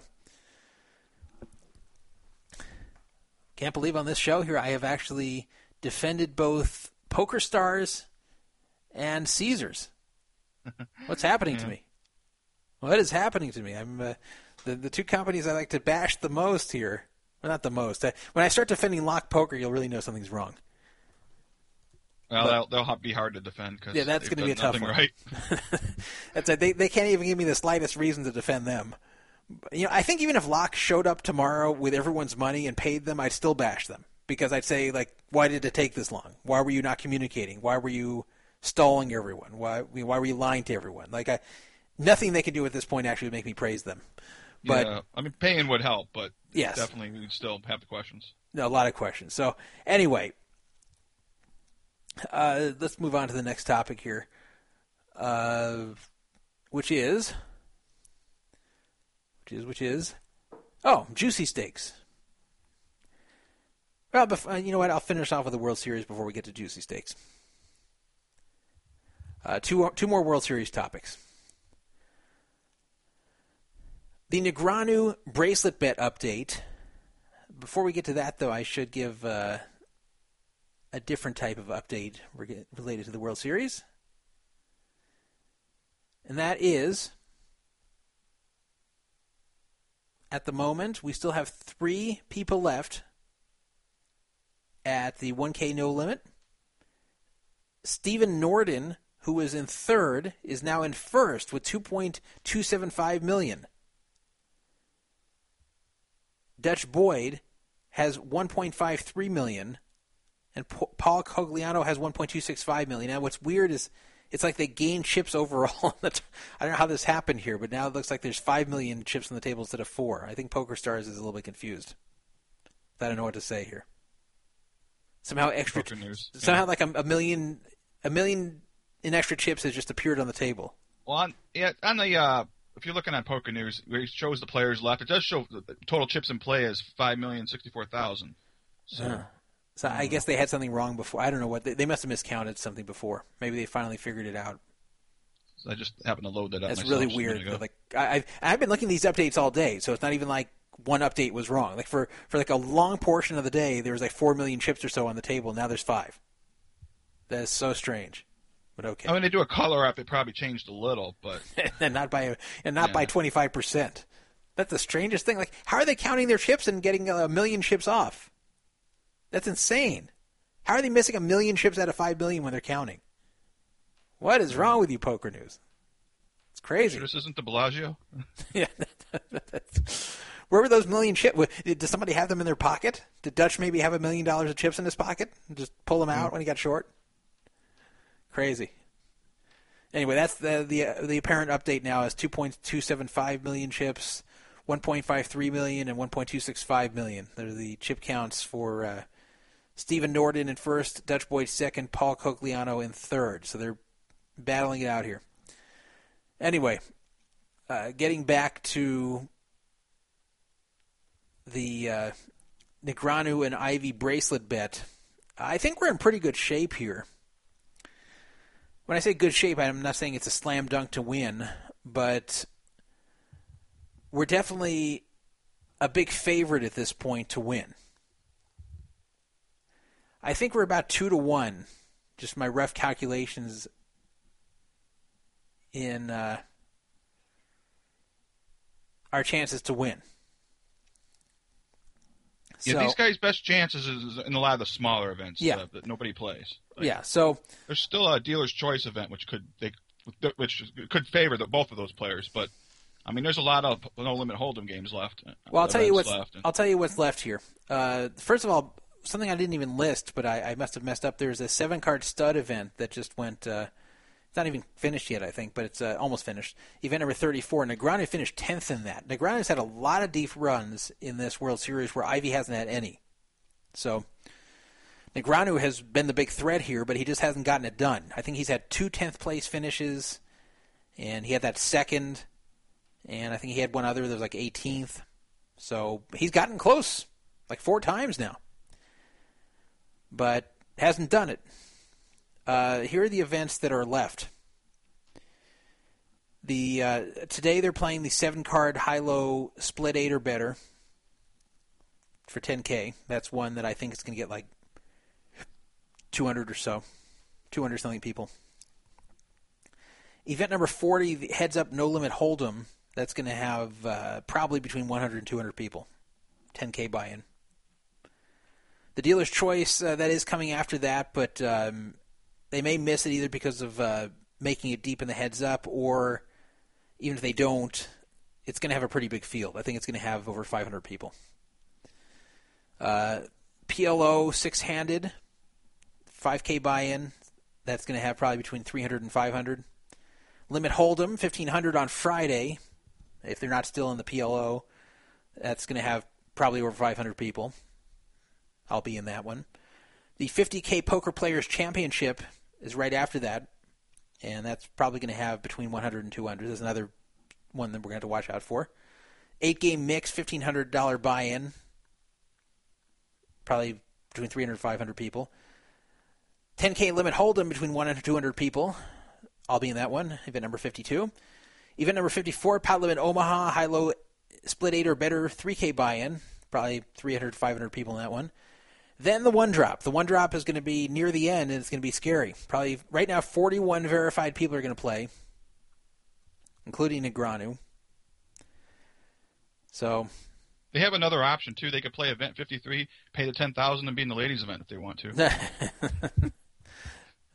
I don't think they will, but yeah, they do have that option to pay the extra money for the ladies' event. That's right.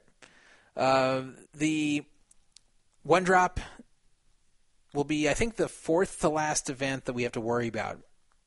If we get past that one, then there's Omaha high-low split 8 or better for 3,000 buy-in. Probably going to have a lot of people, though. 7-card stud, $10,000 buy-in. That one probably 100-something. That one's one to watch out for. And then pot limit Omaha, 10K. I think it's still going to have 300 or so people. So, they have four. It's a 6-handed 10-game mix, but it's only 1,500, but they still could play that maybe. Yeah. But those are going to have a lot of people. They're going to be scrambling. I mean, they're going to play anything. Yeah, those are going to be a lot of people. Just like I'm not listing the No Limit Hold'em events that they could enter, because it's just the ones that have huge fields I'm kind of not worrying about. But really the 5 we have to worry about are those ones with 100 to 200 people and the one drop. So those are the big ones to worry about. And then the other ones that have fewer than 500 people, they could hit one of those too if they run well. Kind of like how Negreanu got 10th in this stud event with 345 entrants. But so far so good. I think we have about a 2-to-1 chance to win right now. So about double the chance right now of winning versus losing, with 36, 37 events out of 65 in the books, and no bracelets yet for either of them. And Negreanu playing well, and Ivy apparently either not playing well or not running well. So that's what's going on there. Last story involving the World Series. I'm going to read you an account someone gave, a recreational player that is, on 2+2, about a poker pro named Maurice Hawkins. Maurice Hawkins was at a 5K No Limit Hold'em event, World Series event at the Rio. A guy who I believe is named David Matthews. He posed there as D_Matthews, and he identified himself as a winner of the Ultimate Blackjack Tour at one point. But he is a recreational poker player. He's not a poker pro. He admits he's a recreational player. He's a 7 Stars member at Caesars, which is interesting. I don't know if he got it like I did, where he was kind of knitting it up at Video Poker to get there, or if he is just a degenerate. But whatever it is, usually when there's a guy who's a 7 Stars player that is a rec player, you want him in your game, because it means he has a lot of money to burn. It means he's a big gambler, and it means that this is someone that you can win a lot of money from if he's not a known poker player. Probably isn't that good. So the 5K No Limit event at the Rio is a very tough one. I have a hard time explaining to people who don't know poker that well that the 5K No Limit Hold'em event is much tougher than the 10K main event. And people say, what? I thought the main event's the championship, and it's double the buy-in. Why would it be much easier than the 5K event? That doesn't make any sense. That's because everybody's playing the main event. Right. And plus, there's tons of satellites in. There's lots of random people that just come there for the year. It's right around the 4th of July. Yeah, the 10K main event is a huge thing that attracts 6,000 something players, and a lot of them are amateurs. There's a lot of amateurs in that who just want to play it for the experience, or because of the huge money for the first prize that they're dreaming about. The 5K No Limit is an event that is ignored by almost everyone but the pros. So it's a very tough event. But you do get some people like this David Matthews who enter who are not pro players and just entering it because they like to gamble. And for that reason, you don't want to drive those players away. You want to treat these players especially well. Now, I will say, I treat everyone well at the poker table. And you can ask anyone who's played with me. I don't curse out the dealer. I don't yell fuck this and fuck that all day. I don't berate players who beat me, even if they played badly. The only time I get in some kind of confrontation is if someone starts with me. But I never start up with people or insult them or give them a hard time or criticize their play. I don't make frivolous calls of the clock on people. I try to be nice at the table. I don't let people take advantage of me, but I try to be nice. And you really don't want to do this, especially to the recreational players, because if you give them a bad experience, they're not going to come back. They're there for fun. And if they're not having fun, they're not going to return. So this is David Matthews' report as to what happened at the 5K No Limit. I signed up for the 5K No Limit at the Rio today, and I draw a table with Maurice Hawkins, who I don't know, Maria Ho, who I don't know, and Melanie Weisner, who I don't know. Well, I know them all now. I guess they're really big deals. Like I should care about how important and awesome they are or something. But anyway, Maria likes to raise pre-flop and bet every street. At least she did today. By the way, that's probably because Maria is a limit player, and limit players like to do that. I had pocket threes. The board came Queen 7-7-5-2 or something like that. I can't remember how the action went, but she bet $850 on the river. The pot had like 1,400 in it, and we each had about 14K behind very early in the event. I want to think about it. I don't like my hand, but I'm not certain she has anything. In fact, I think she might be betting because it's the only way she can win. Surely it doesn't seem like a lot of chips, being only 850, but every decision matters in a tournament, in my opinion. Now, this just shows you, by the way, the guy has pocket threes, and he's calling down a Queen 7-7-5-2 board when she's betting, going bet, bet, bet, bet, bet. So, I mean, this is who you want at your table. Like a calling station like this. Yeah. Anyway, about 8 seconds after she makes her bet, Maurice Hawkins rolls his eyes at me, indicating that it's such a small bet I should have auto-called or auto-folded, and then starts loudly singing the Final Jeopardy song. Can you imagine you're at the table and some obnoxious guy there starts singing the Jeopardy song when you're trying to decide what to do?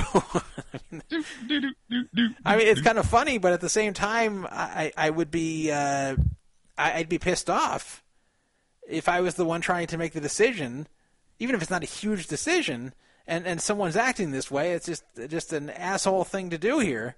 So anyway, David's sitting here trying to decide what to do about this 850. In the meantime, Maurice is doing this. Yeah, maybe that's what Maurice should have done. He should have brought it up on his phone and just played this. You can find a 10-hour version of this on YouTube. I'm not even kidding. You can find a 10-hour version of this Jeopardy song. You could actually go to sleep to this song and wake up and it'll still be playing.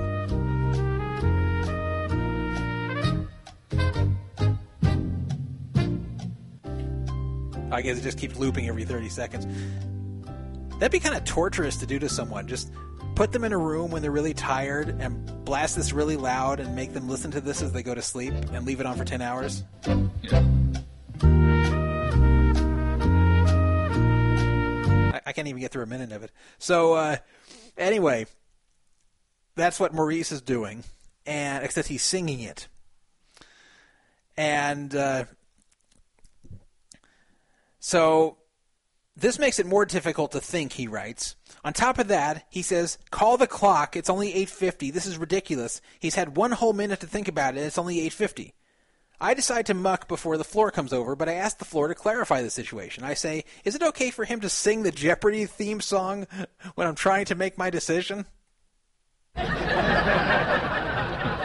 mean, imagine being the floor man getting that question. Imagine you come over, floor gets called over. Yeah, is it okay if this guy sings the Jeopardy song when I'm making my decision?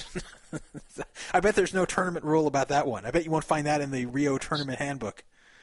So I didn't get this part. Was he in the hand? No, he wasn't. It was just so Maria. He shouldn't have been talking at all. Yeah, so like Maria's just going bet, bet, bet, bet into this guy, and he's like calling down with pocket threes, but he thinks Maria's full of crap.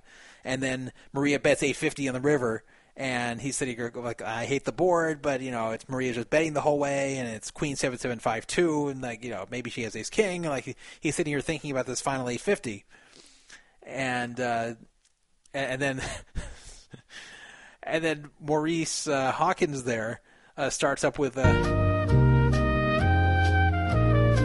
so then they get in the argument about it. So anyway, so he asked if it's okay to sing the Jeopardy song, and is it okay to call the clock after only 1 minute? So the floor says that it should be 2 minutes before a floor is called. And also that in no uncertain way is singing the Jeopardy song acceptable when he's making a river decision. The floor actually ruled on that one too. So apparently, for those of you that are wondering who are going to play the World Series this year, do not sing the Jeopardy song when people are making decisions there in the hands. So... Yeah, I understand maybe he thinks it's 850, but it is a decision, and every decision matters, yeah. And 1 minute's just not long enough. Yeah, exactly. So, and by the way, I've seen this before where an amateur player is taking too long to act in a situation like this, and I'm kind of getting annoyed too, like, let's get on with it, but I don't ever say anything. Because, but if the guy's a constant tanker and this happens every single hand, then I could see it, somebody saying something like, come on, man, can you please speed it up?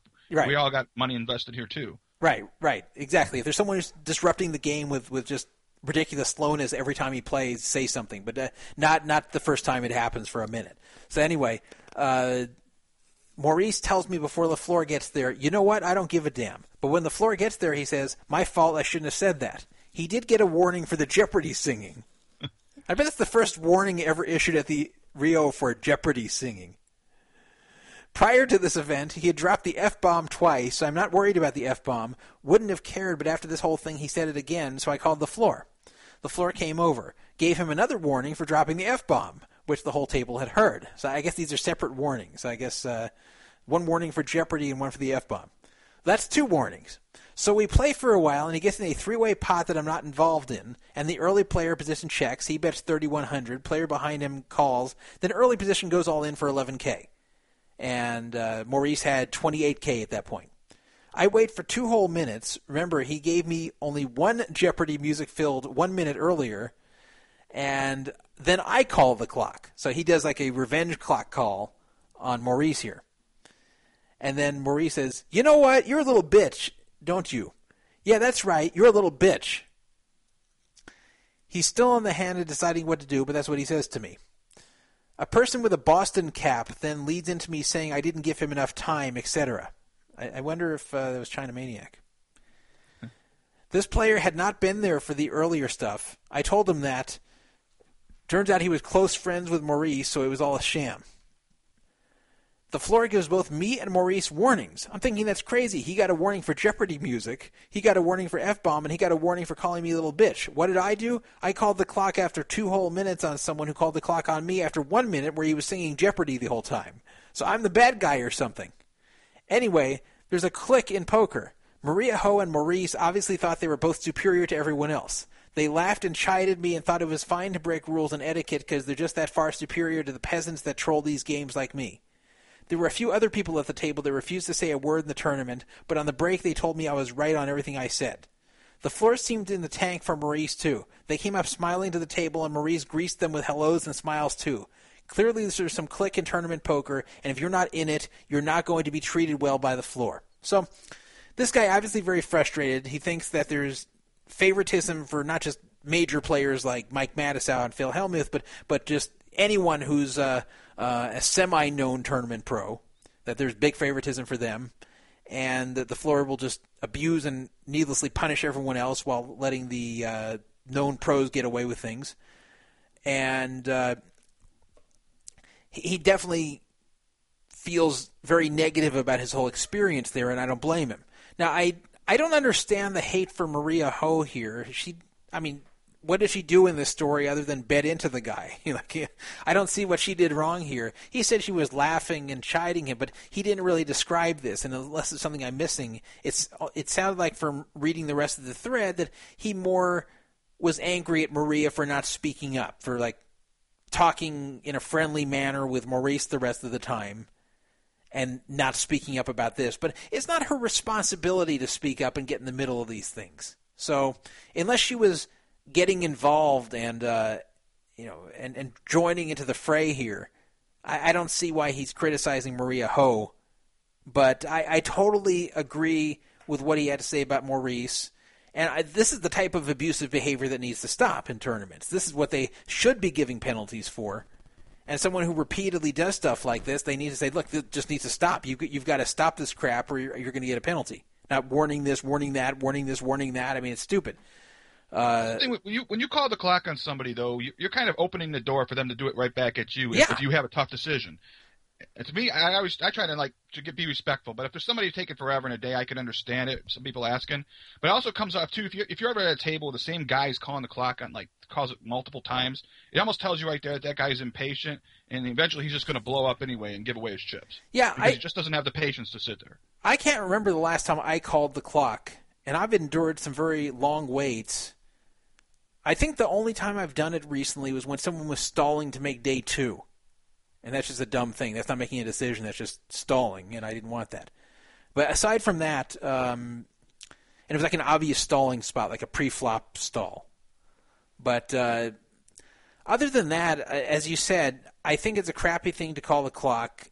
And then, yes, you open the door, they're going to call it back on you, and you may regret doing that because you're going to want to make a decision. And I don't want to be petty like that and then be rewarded for my pettiness by having my decisions cut short. And I've had the clock called on me before when I've taken a long time, but and I don't get pissed if I take a really long time. But if after a minute someone called it on me, I would be angry. Even after 2 minutes, I'd be angry. 2 minutes isn't very long. No. So people on the 2+2 thread were saying, hey, you shouldn't have done this. It was, you're inflaming the situation. You're being immature by calling it back on him. But hey, what's good for the goose is good for the gander here. And if Maurice really felt it was okay to call the clock after a minute and sing Jeopardy to this guy, he's got to understand it can be called back on him. So all I'm seeing here is a recreational player being driven off the table. And nobody should be treated this way, but all I see here is that this is a recreational player who was mistreated. And then I see another report about Maurice Hawkins from the past. This is someone else in the thread named J-Chak. J-Chak posted, first and only experience with Maurice Hawkins. 3 tables left in a World Series of Poker 1500 event when the following happened. Eric Lindgren raises. I flat the hijack with pocket 4s. Maurice flats the button. Flop is King, Queen, 2, all diamonds. Lindgren checks. I check. Maurice bets half the pot. Lindgren check raises all in. I fold. Maurice goes on an expletive-filled rant about his luck, bends his cards together high in the air, and then folds. 15 seconds of silence pass. Fucking idiot, goddamn fucking idiot play cost me the pot, Maurice says in a bellowing voice. A lot of bellowing I'm reading about today. I thought to myself, wow, I can't believe he's cursing at Eric Lindgren like that. They must have some history. 15 more seconds of silence. Just had to get in pre-flop with that shit. Give him odds, just had to get in the way.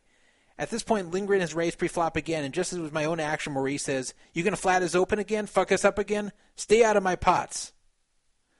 Apparently the whole time he's been cursing me out for getting in his pot with Lindgren in the prior hand before he was even in the pot. So he's saying that it was he wasn't understanding at first, but then he realized that all this cursing was at him for daring to play in a pot with him and Lindgren, and then, quote, causing Lindgren to go all in. I mean, it's just, this guy just sounds like a serial abuser at the table. And it's just, I don't care if they play a table with 6 pros and a couple amateurs. You don't want to make any amateur or beginner feel uncomfortable. You want to let them have the most fun that they can possible at the table. It's important to the game. And it irritates me when people do that. Yeah. Yeah, so, and then 4Bet on our site posted, I've played poker with Maurice for about 8 to 10 years. He's the worst. Biggest cunt in South Florida. I can't stand this fucker, and we have had many words many, many times. He's such a big asshole. One day he was playing at the Shithole Kennel Club, and they barred him for arguing with a nice lady who was playing in our game. I have 30 stories about playing with his asshole over the years. So, I see a pattern here. And it's just, these are the players who need to be ejected. These are the ones who need to be warned and ejected if they're creating an unpleasant and unfriendly and hostile environment at the table. I mean, not everybody has to be nice. This isn't church, but it shouldn't be like this. People shouldn't be cursed for getting involved in a pot. People shouldn't be hearing the Jeopardy tune when they take a minute to think. This is just abusive crap, and it shouldn't be going on. So,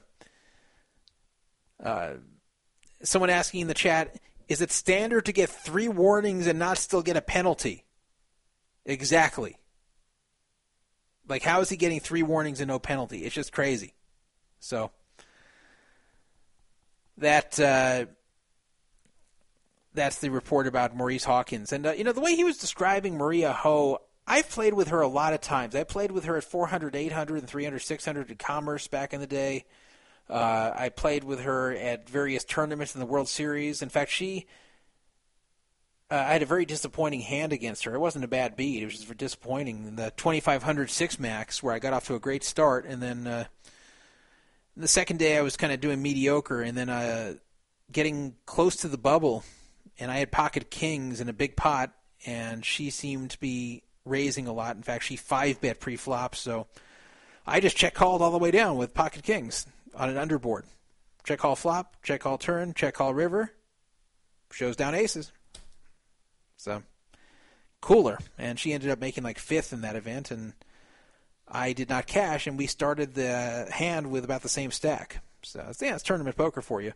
But anyway, Maria is always pleasant with me. We've never been friends. I won't say that I love her or think she's a wonderful person, but she's always been pleasant. She's always been friendly. She says hi to me. I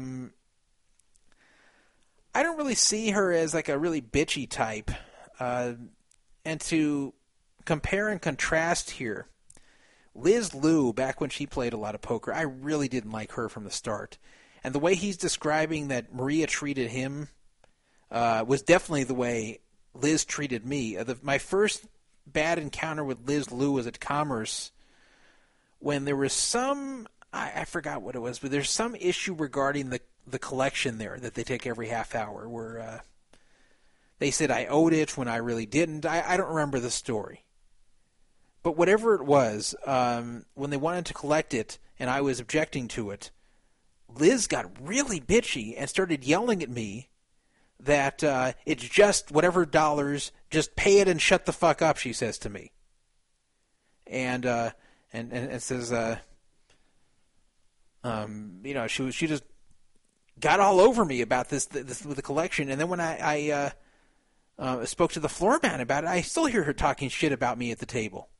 And I didn't do anything to cause this. And I actually had a good argument. I don't remember what it was anymore because it was so long ago. It wasn't an important situation, but it wasn't an obvious, clear situation. It wasn't like everyone pays their collection half hour and I just randomly decided I don't want to pay it. It was like I had at least a good argument, whether I was right or wrong, and I wasn't holding up the game. I was just asking the dealer to clarify something with it, saying I didn't think I should pay. He was maybe holding up the game 15 seconds, and boy, she got on my case. And every time I saw her after that, she just acted like a cunt to me. And so that's why when I played in a tournament with her shortly after that, and she pretty much bribed the guy. She got down heads up, and she bribed the other guy in the tournament, who was a no-name, to take the bigger payout but declare her as the winner so she could get the press that she won a tournament, that I broke that story. I broke the story that she basically bribed someone to award her first place. And she was really funny. She was really pissed about that. And I said at the time when I broke this, I said, you know what? Well, also, I was in that tournament, too. I was at the final table of that tournament, too. That's why I really took an interest in it.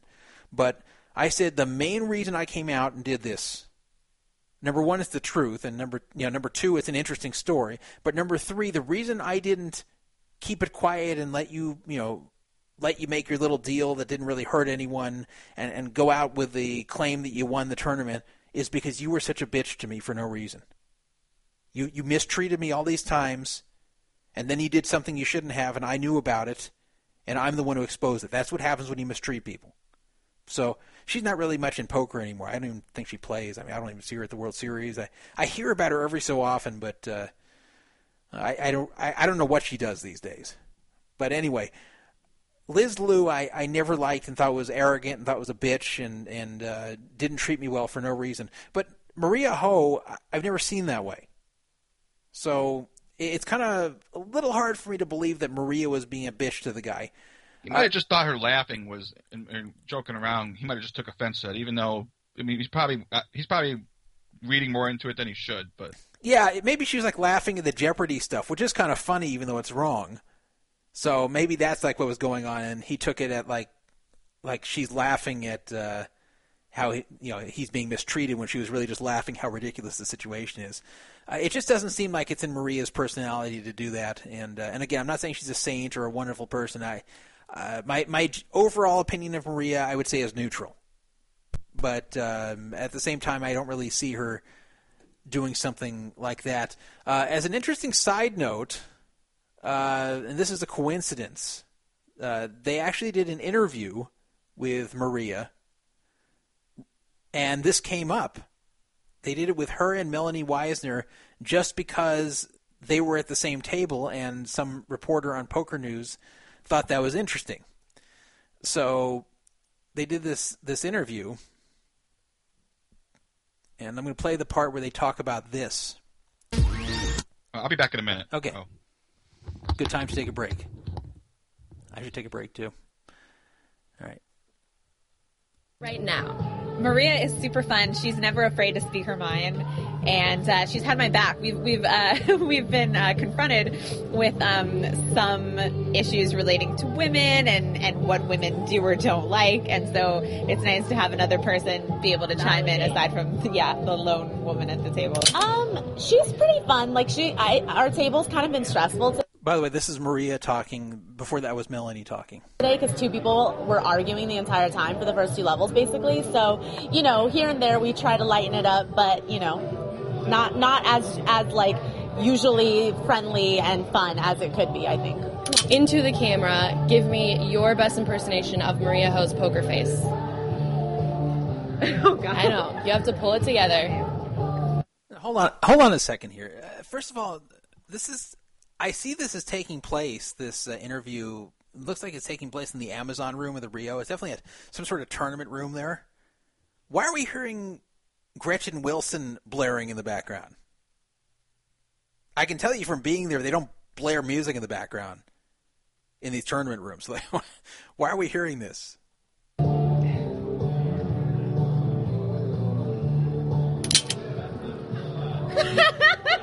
Oh my god, it's so good. Melanie, intimidation factor according to Maria is a 2. That's gotta hurt. Out of 10? Yeah. Or like 2. So she says 2 pointing to her breast, and then they make jokes about Melanie's breast the remainder of the time, and Maria basically concedes that Melanie has much bigger breasts than she does. I think I believe that. I think actually that's exactly what was going on. That's because Maria has only seen me at my most friendly and gregarious. When I need to turn it on, give someone. She gets mean. Give someone the Faces scare me. Now, Melanie says she saw you triple barrel. She doesn't know if you really had it or not. Something along these lines, yes. Did you have it? Definitely didn't have it. Once he called it, my hand just flew towards the muck. So people thought she was talking about that one with the 850, but it turned out that wasn't the hand. It was a different hand. This is the hand where the guy ended up folding the threes. Oh, No, not that one. Oh. A different hand where he folded the river. Oh, no, I had it. I potted it. Had it. She says she had it, but that's what she has to say every time. And you're both super fun at the table, so that's good. And so anyway, if you heard earlier in this interview, Maria talked about two people at the table going at it, but notice she didn't say, like, oh, there was this one jerk at the table. Like, she wasn't taking sides. She just said, hey, there were two guys who were constantly arguing here, and that took away from the fun of the table, which I'm sure was true. So, like, that even shows more that, she wasn't trying to single this guy out and take Maurice's side. So I think Maria probably was not at fault here. I think Maurice is the one who was at fault, and I think the floor handled this pretty poorly. And that's what appears to be that situation. I see Melanie's wearing some patch here. I'm trying to read it. Laser vision something? Can you imagine? What would laser vision be having to do with poker? I don't know. Why would she be wearing a laser vision? But I think of laser vision like laser eye surgery. And I guess maybe get that so you can see the cards better, but that's kind of a weird patch to be wearing at the World Series. You know, I see this, it's always interesting to look at the World Series hallway of who gets these booths, which I have to imagine are pretty expensive. I've never inquired in getting one myself, but someone asked me once, why don't you have a Poker Fraud Alert booth there where you broadcast live like Poker Road once did and other shows have done? Why are you not broadcasting Poker Fraud Alert radio live from the Rio hallway like other shows do? And the answer to that is because, well, Poker Road is gone and broke, and this site still exists, and that's because I don't pay for things like a booth at the World Series, because you have to pay for these things. You can't just set up shop in the hallway there without paying for it. But anyway, there's some investment firm or investment software, some kind of investment thing that has nothing to do with poker that's advertising there, and I feel bad for them because like the employees keep coming up to you and go, hey, do you want to try this software? Do you want to try this package? Do you want a backpack from us? And everyone's like, no, like no one's interested. So it just seems like in general these booths don't do well. I don't think they're paying for themselves. So I think most of the poker players there for the World Series just want to go there. They want to play. People want to buy food and drink there. But as far as like booths, I don't think that those are going to do very well selling products. This is my guess, though. Maybe if you're one of the like top tier player or something endorsing something, it's possible. But well, like I see this 3Bet clothing that's endorsed by a lot of different. I think it's owned by a number of different poker players like Greg Mueller and Brian Rast, and like they got a pretty impressive lineup of good players that are endorsing and wearing this 3Bet clothing. But they have a big 3Bet booth, and it doesn't seem to be getting that much interest. I just think that I don't think it's paying for itself. You just got to think people will probably be in a hurry too. They're not really wanting to stop and look at that stuff. That's true too. I've actually had that before where I'm thinking, wow, if I had like 10 spare minutes here, I'd probably take a look at it, but I don't want to. And then during the break, I don't have time. And then even after when the tournament's over, I just want to go back and leave. I don't want to hang around anymore once I'm busted. So, like, there's never really a time when I feel I want to go to these booths. And there's probably a lot of people who feel that way too. That's a good point. All right, so let's take a look at the chat room. If you want to call in 775-FRAUD-55, 775-372-8355. Someone in the chat room asking me, are you going to bring up Ari Engel's video rant? I considered it, and then I said, well, I talked about Ari Engel last week. Do I really feel like bringing this up again? But the good thing about a video rant is that I get to take a break. And it's helped having a co-host here, so I don't have to talk nonstop, but still. And J-Stat's asking in chat, how much for a World Series of Poker booth at the Rio? I don't know. I've never inquired about it because I know however much it is, it's too much for Poker Fraud Alert. Too much. We're a low-budget operation. Very, very low budget. This is a one-man company. It's me. And I do everything here. I program it. I pay for the site. I do the radio show. I administer the forum. It's all me. Low-budget operation, just a hobby. J-Stat says, Matthews has an agenda. Don't know what it is, but I will keep my ear close to the pavement to hear what he's up to. I don't know. I don't think it was an agenda. I just think he wasn't happy. I mean, we heard from Maria Ho in that clip that there definitely was something going on there, so he wasn't making all this up. It was definitely a stressful table. So,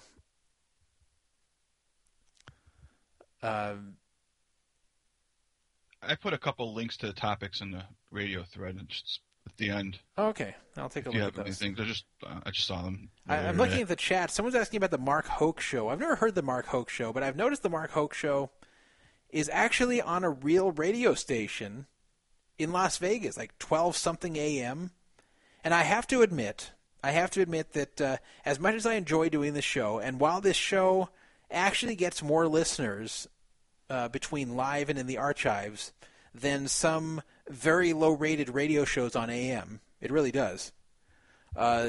Despite that, I've always had this fantasy of being on the radio, like real terrestrial radio.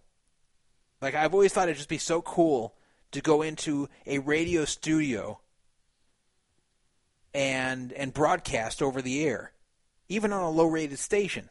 And in fact, I almost had a show like that on a low-rated AM station in San Bernardino, California, a few years ago, but it fell through. Not from anything I did, but the partner I was going to do it with got in a fight with the station owner, and that was that. But the Mark Hoke Show, I don't know anything about that station, but it's actually on a Las Vegas station there. And Flipper Fair says in chat, how does Mark Hoke do it? He has no viewers. So he must have some sort of, internet broadcast too, and he's claiming there's nobody that listens for it. And J-Stat saying he thinks he pays for the time on the station, which is KLAV, and that's possible too. There are a number of cheap AM stations like that where you actually pay for your airtime, and I wouldn't want to do that. I'd only want to be on an AM station if they either put me on because they wanted me on, or if somebody else paid for it. I would not pay myself, partially because I'm a cheap Jew, and partially just because I don't know, I kind of feel like a chump paying for my own airtime. Yeah.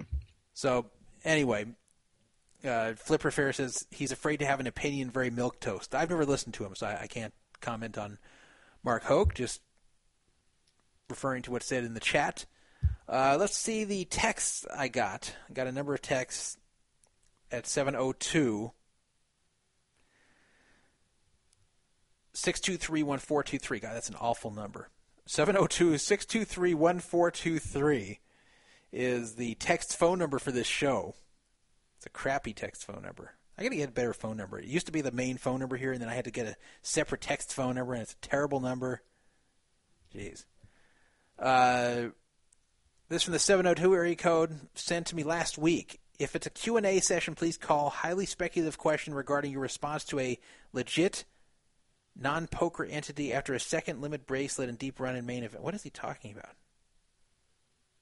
I have no idea what that person's talking about.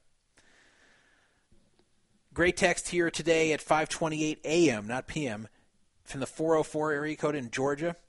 Yo, Druff, what's the over-under on your ass cheeks? I'm trying to figure out what that means. I have no clue. Someone asking, can you start on time for once? I said no. From the 704 area code, in the old Roman days, the middle finger meant good luck. From the 661 area code, I think this actually came from Jamie. Can I harass... Yeah, it is from Jamie from last week. Can I harass Annette Oberstadt and Barry Schulman about lock poker in my Poker Fraud Alert hat, or will you take it away from me? I don't think I can take away any hats. I think once I've given you the hat, it's actually your property. I cannot confiscate a hat from anyone. But, yes, go ahead and harass anyone about lock poker if you see them. And he also said Ivy's chips are still being bagged by World Series of Poker staff. So that's right. Jamie played with Ivy. I guess Ivy's still getting his chips bagged by the staff. Next time I see that, if Ivy's at my table this year, I'm actually going to ask about that. I'm going to say, hey, can you bag mine too? How do I get in on this? How do you bag my chips? How do I get in on the World Series of Poker chip bagging service? Is it extra money? Like I bet they'd probably do it for a tip, but maybe that's why. Like maybe he's tipping them, but I don't see anyone else getting their chips bagged. And I don't see him tipping anyone. I see Ivy getting up, walking off, and that's it. And they bag his chips. I just think he just does it. I just think he leaves because he's Phil Ivey and he knows they won't give him a penalty. So, anyway, let's get on to our other topics here, whatever they may be. Now that we're finished with our World Series talk, I'll take a look at Beer and Poker's topics that he suggested as well. Oh, yeah, these are good topics. The Palms Poker Room has closes. The Palms Poker Room closed Palms Poker Room was an embattled room. On this site, we had a story about the former Palms Poker Room manager who was accused at first of stealing from the promotional money. It turned out that wasn't what was happening. He wasn't stealing, but the money was being, shall I say, they were giving away way too much for what they were raking, and it pretty much sunk the room. And also the guy was taking the promotional money and playing with it. Unsustainable business model. Yeah. He was also playing with the promotional money. So people were annoyed about that the promotional money, what happened, it came from the jackpot. So it was like the jackpot money that they were taking almost no rake and putting almost all the money towards the jackpot. So it was like a normal looking rake, but most of it would go towards the jackpot / promotions and only $1 to the casino, which is very unusual. And the manager was doing all these weird things with it, including playing with that money himself and purposely losing to keep games going. So there were some accusations about the guy that turned out that probably weren't true, but a lot of people finished off with bad feelings about that manager and a lot of bad blood over there. I kind of wish I didn't get involved in the whole thing, honestly. And indirectly, that's what got me banned on 2+2. But truthfully, Mason was just looking for an excuse to get rid of me. So if it wasn't that, it would be something else. But I guess the Palms has finally just shut down their room, which has been a failure since it opened. It cost a lot of money. It was a nice-looking room. It was opened by Cantor Gaming, and then Cantor Gaming ended their deal with the Palms shortly after that whole disaster with the failed promotion, where the casino had to cover $22,000 that was in the negative of in that room. In fact, USPoker.com, which covered this story, actually linked to Poker Fraud Alert in their story about the $22,000 in the negative thing. But on April 1st, the Palms took over, even though Cantor Gaming was still operating the sportsbook at the Palms. And the new management there announced a $3 rake for all no-limit and pot-limit games, but then there was no additional drop.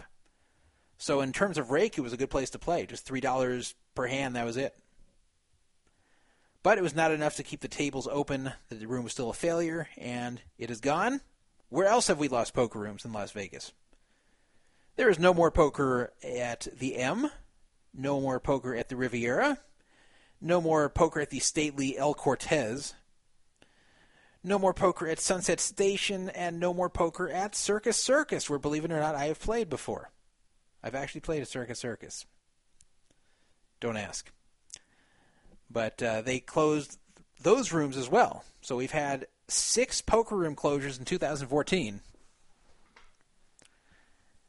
I guess 2014 into 2013. It's a lot of poker rooms going down, but that's what happens. There's just too many poker rooms in Vegas for how many people who want to play.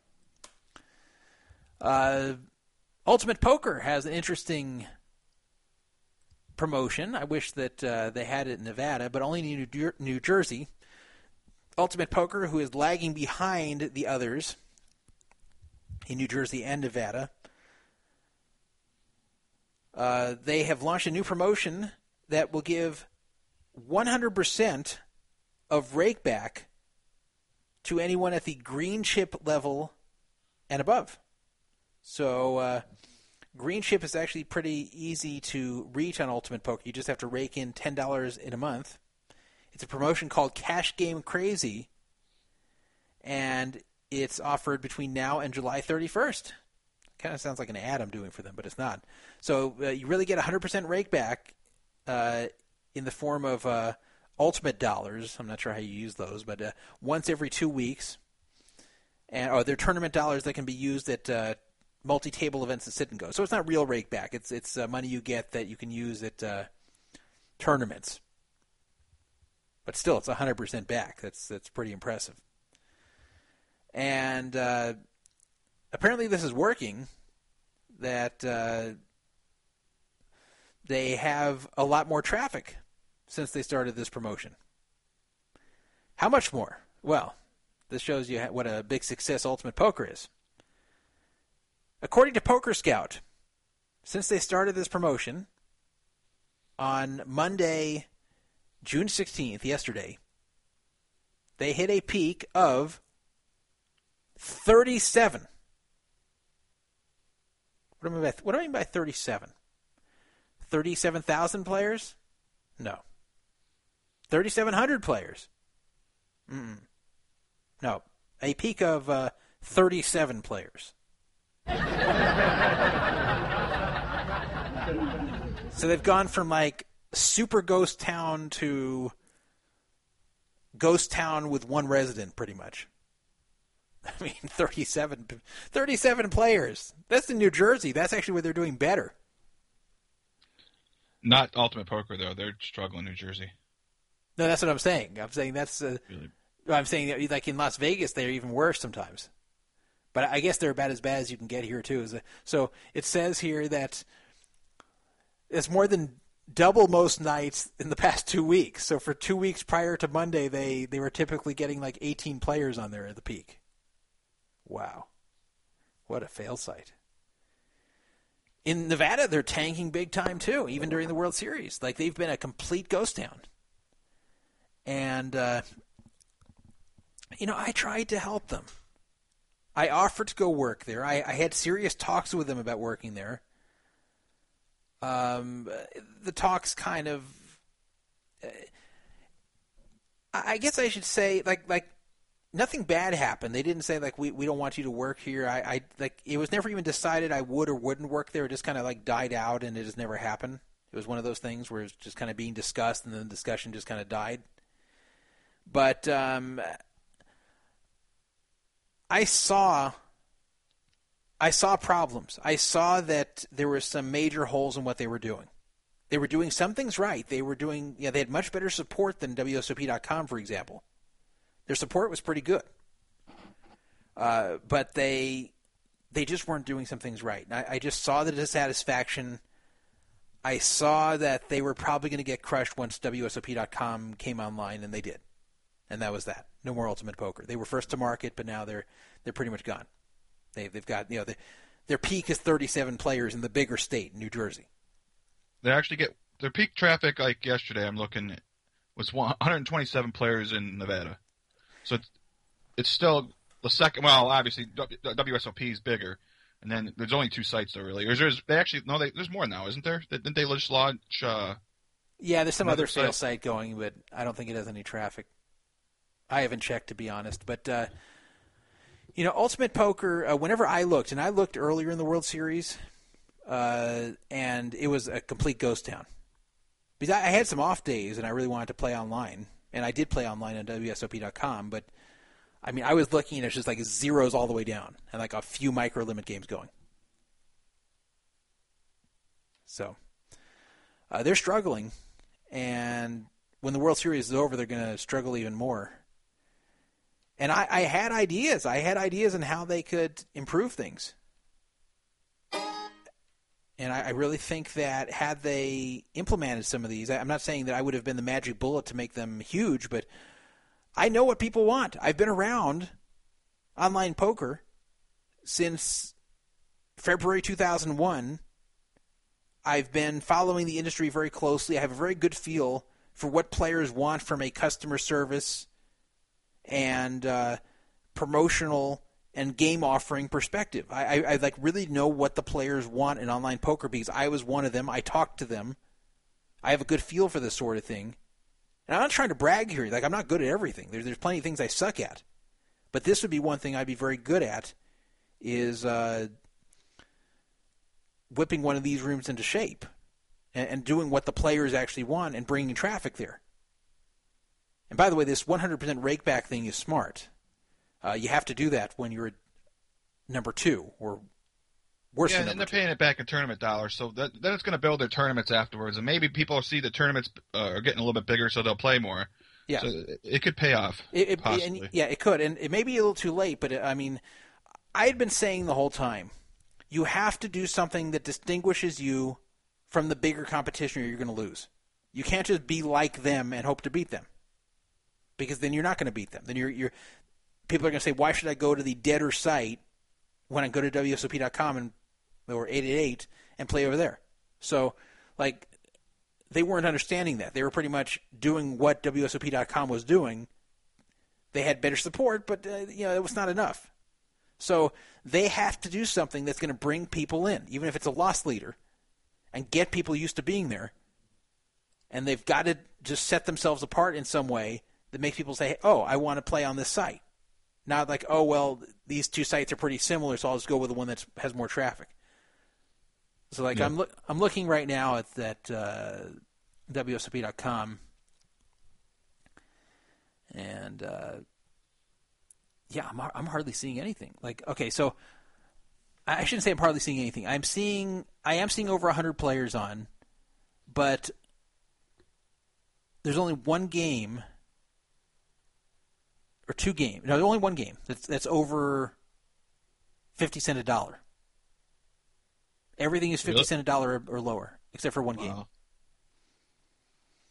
And no limit hold'em whatsoever. It's all NL, no limit. Limit hold'em is dead. Zero limit hold'em going of any kind. And just a bunch of micro limit games. When I say a bunch, like 10, I'm saying. And then there's that 1-2-5 game, and that's it. So, I mean, this is during the World Series. So, I know there's some good people behind Ultimate Poker. The guy I talked to who worked there he seemed pretty on the ball.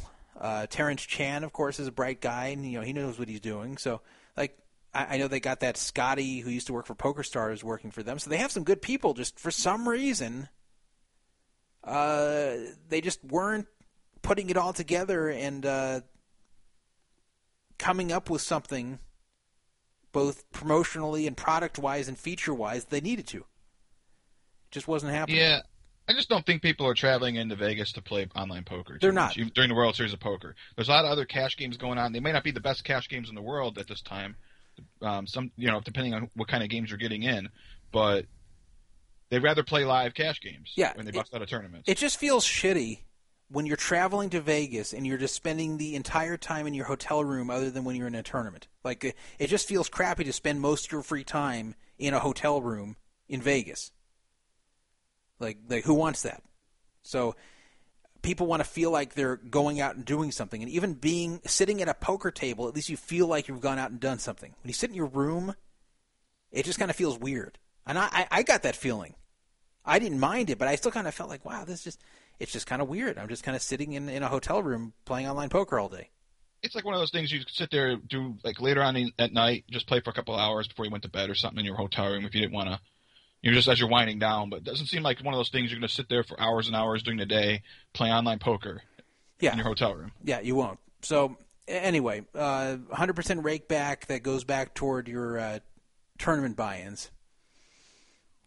I actually have on WSOP.com, I got a $215 tournament ticket for, like, Saturdays only. And I can't transfer it or anything, so it's just a pain in the ass. I think I can't even use it because, like, next Saturday I'll be playing a World Series event, and I'm not going to bring my laptop down there even though I can. So, yeah, it seems like if they were able, they can't do it, but if they were able to pass the law where you could in Las Vegas, in Nevada, where you could sports bet on the sites too and have a poker room attached, you would get the poker room would be booming. A lot more idiots in there too. I mean, yeah. Too bad. Like if I really trusted someone, I would let them sit in my room and play the tournament under on it and, like, split it with them whenever they win, but then I have to trust them not to chunk off my bankroll too. Mm-hmm. So I can't just assign that to anyone. So anyway, let's moving on to the other things. Heads up, by the way, that with Dutch. Oh, it's with really. He's heads up. Dutch is heads up. So let's see. So Colagiano, who looked like he was going to win at one point, is gone. Dutch Boyd with $2.8 million and Stephen Norden with $2.2 million. Well, I'll give them credit here at Poker News. At least since our last update, they have not added 1 million more chips to the table. Well, this bust-out hand's kind of a blow-up. What was that? It kind of looks like a blow-up, this bust-out hand. You know, I was kind of getting that feeling just from watching the chip counts, like that this Cogliano, who I've never heard of before, that he was leading for so long, and then all of a sudden he's in third, and I just was kind of thinking, I should have said it, I would have looked like a genius. I was just kind of thinking, I wonder if he's going to just chunk the rest off now because he lost his lead after having it for so long. So let's take a look here. It says Dutch Boyd raised to $120,000 on the button. The blinds right now are 30-60K. Stephen Norden folded the small blind.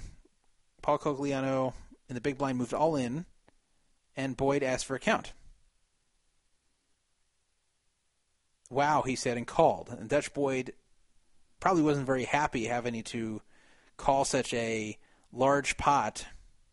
It was actually a 1.27 million chips for each of them, it looked like. It's a huge pot here. He has to call it off with ace-9 suited.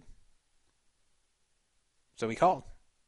And Cogliano flipped over 7-6 of diamonds. 20 big blinds. I don't like it, really. No, I don't either. It's just, you're playing for too much money. There are so much better spots you can find. Especially 7-6 of diamond. You really just want a hand that it's going to have some kind of value in showdown without having to hit something. If you're going to do this with pocket threes or something, fine, because at least against any non-pair, you're a slight favorite. But here, once you get called, you're just crushed. And what if at least he was up against ace-9. Ace-9, at least he has a little bit of a shot, but because it's just two live cards. What if he's up against an overpair? He's screwed. Looking at the way the board ran out, it's possible they would have got the money in anyways. Yeah, I know. The board came out 9-8-3, so Cogliano had the open-ended straight draw, and Boyd had top pair, top kicker.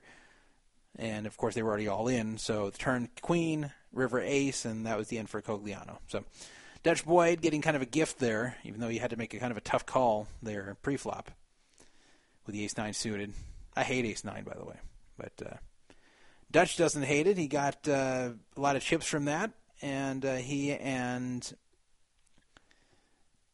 the other player are, what's his name here?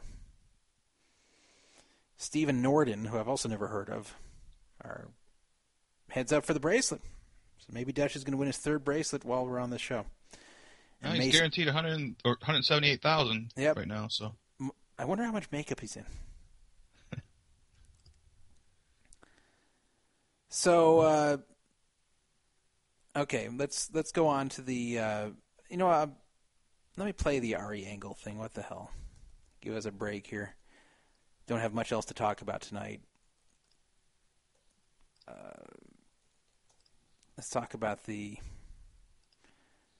Ari Engel rant about various things that happened at the World Series. Yeah, you did forget, I think, one topic here. Yeah, no, I think I have one more left, too. Let's see. What do I have left? The lawsuit, the New Jersey. Oh, the New Jersey lawsuit. All right, I'll play Ari Engel anyway. Okay.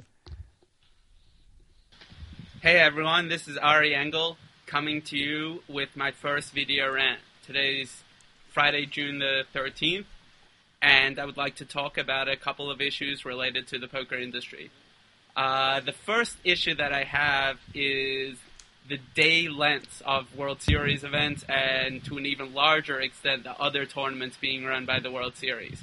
So, for example, every day there's a huge field $235 tournament, otherwise known as the Rio Daily.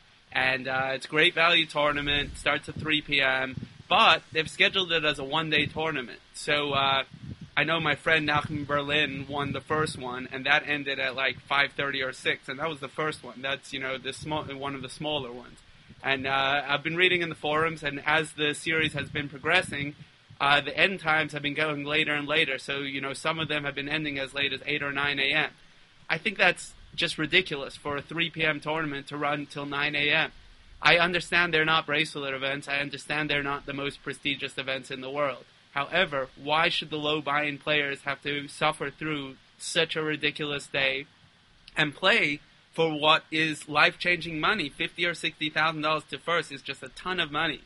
And playing for that kind of money on no sleep when people, I mean, I don't know if any of you have ever gone or been deep in that tournament, but I've seen, with 2-3 tables left, no one is awake. No one is concentrating fully. Everyone is at a suboptimal game. And yeah, you can say that, okay, therefore it's an advantage for some people that can last longer. I just don't think that's a good idea. I don't see the reason. I don't see the rush. What is the rush with this? Why can they not end at 4 or 5 a.m.? What's wrong with a 14-hour day? I just think it's way too much asking 18-hour days from people. We don't ask it of the high-stakes pros. We shouldn't ask it of the low-stakes players. Same thing goes, World Series is running a series at Planet Hollywood, or at least Harrah's is running a series there. And they have the same story, where they have a great value tournament, a lot of the lower buy-ins, 200, 300s, 500s, etc., and they just the same thing. They schedule it for a one-day tournament. So you have tournaments starting at 11 a.m., finishing at 5, 6, 7, 8 in the morning. I mean, it's just crazy. And I think that a large number of the people that register for these tournaments don't look at the full structures, don't really know what they're getting into. And if they did know what they would get into, they would choose not to play those kind of tournaments, because no one wants to play from 11 a.m. till 8 a.m. the next day, except for a few hardcore degenerates. So I would ask and beg and suggest that World Series change, and that Harrah's and the World Series change their plans. And these one-day tournaments, they're great. Everyone loves fast-structured tournaments. We're not trying to chainsaw this up. Keep the fast structures. Just have an end time. If a tournament starts at 11 a.m., it shouldn't go past 2 a.m. If a tournament starts at 3 p.m., it shouldn't go past 5 in the morning. So I wish they would just have an end time. Obviously, if everyone agrees at that time, they can continue playing. But to force everyone to play is just seems completely ridiculous to me. Same thing goes even in the bracelet events. I think 2 a.m. And they've done actually a much better job this year about limiting it to 10 levels. And I think that's a great thing about limiting tournaments to 10 levels a day, or at least 10 hours of play.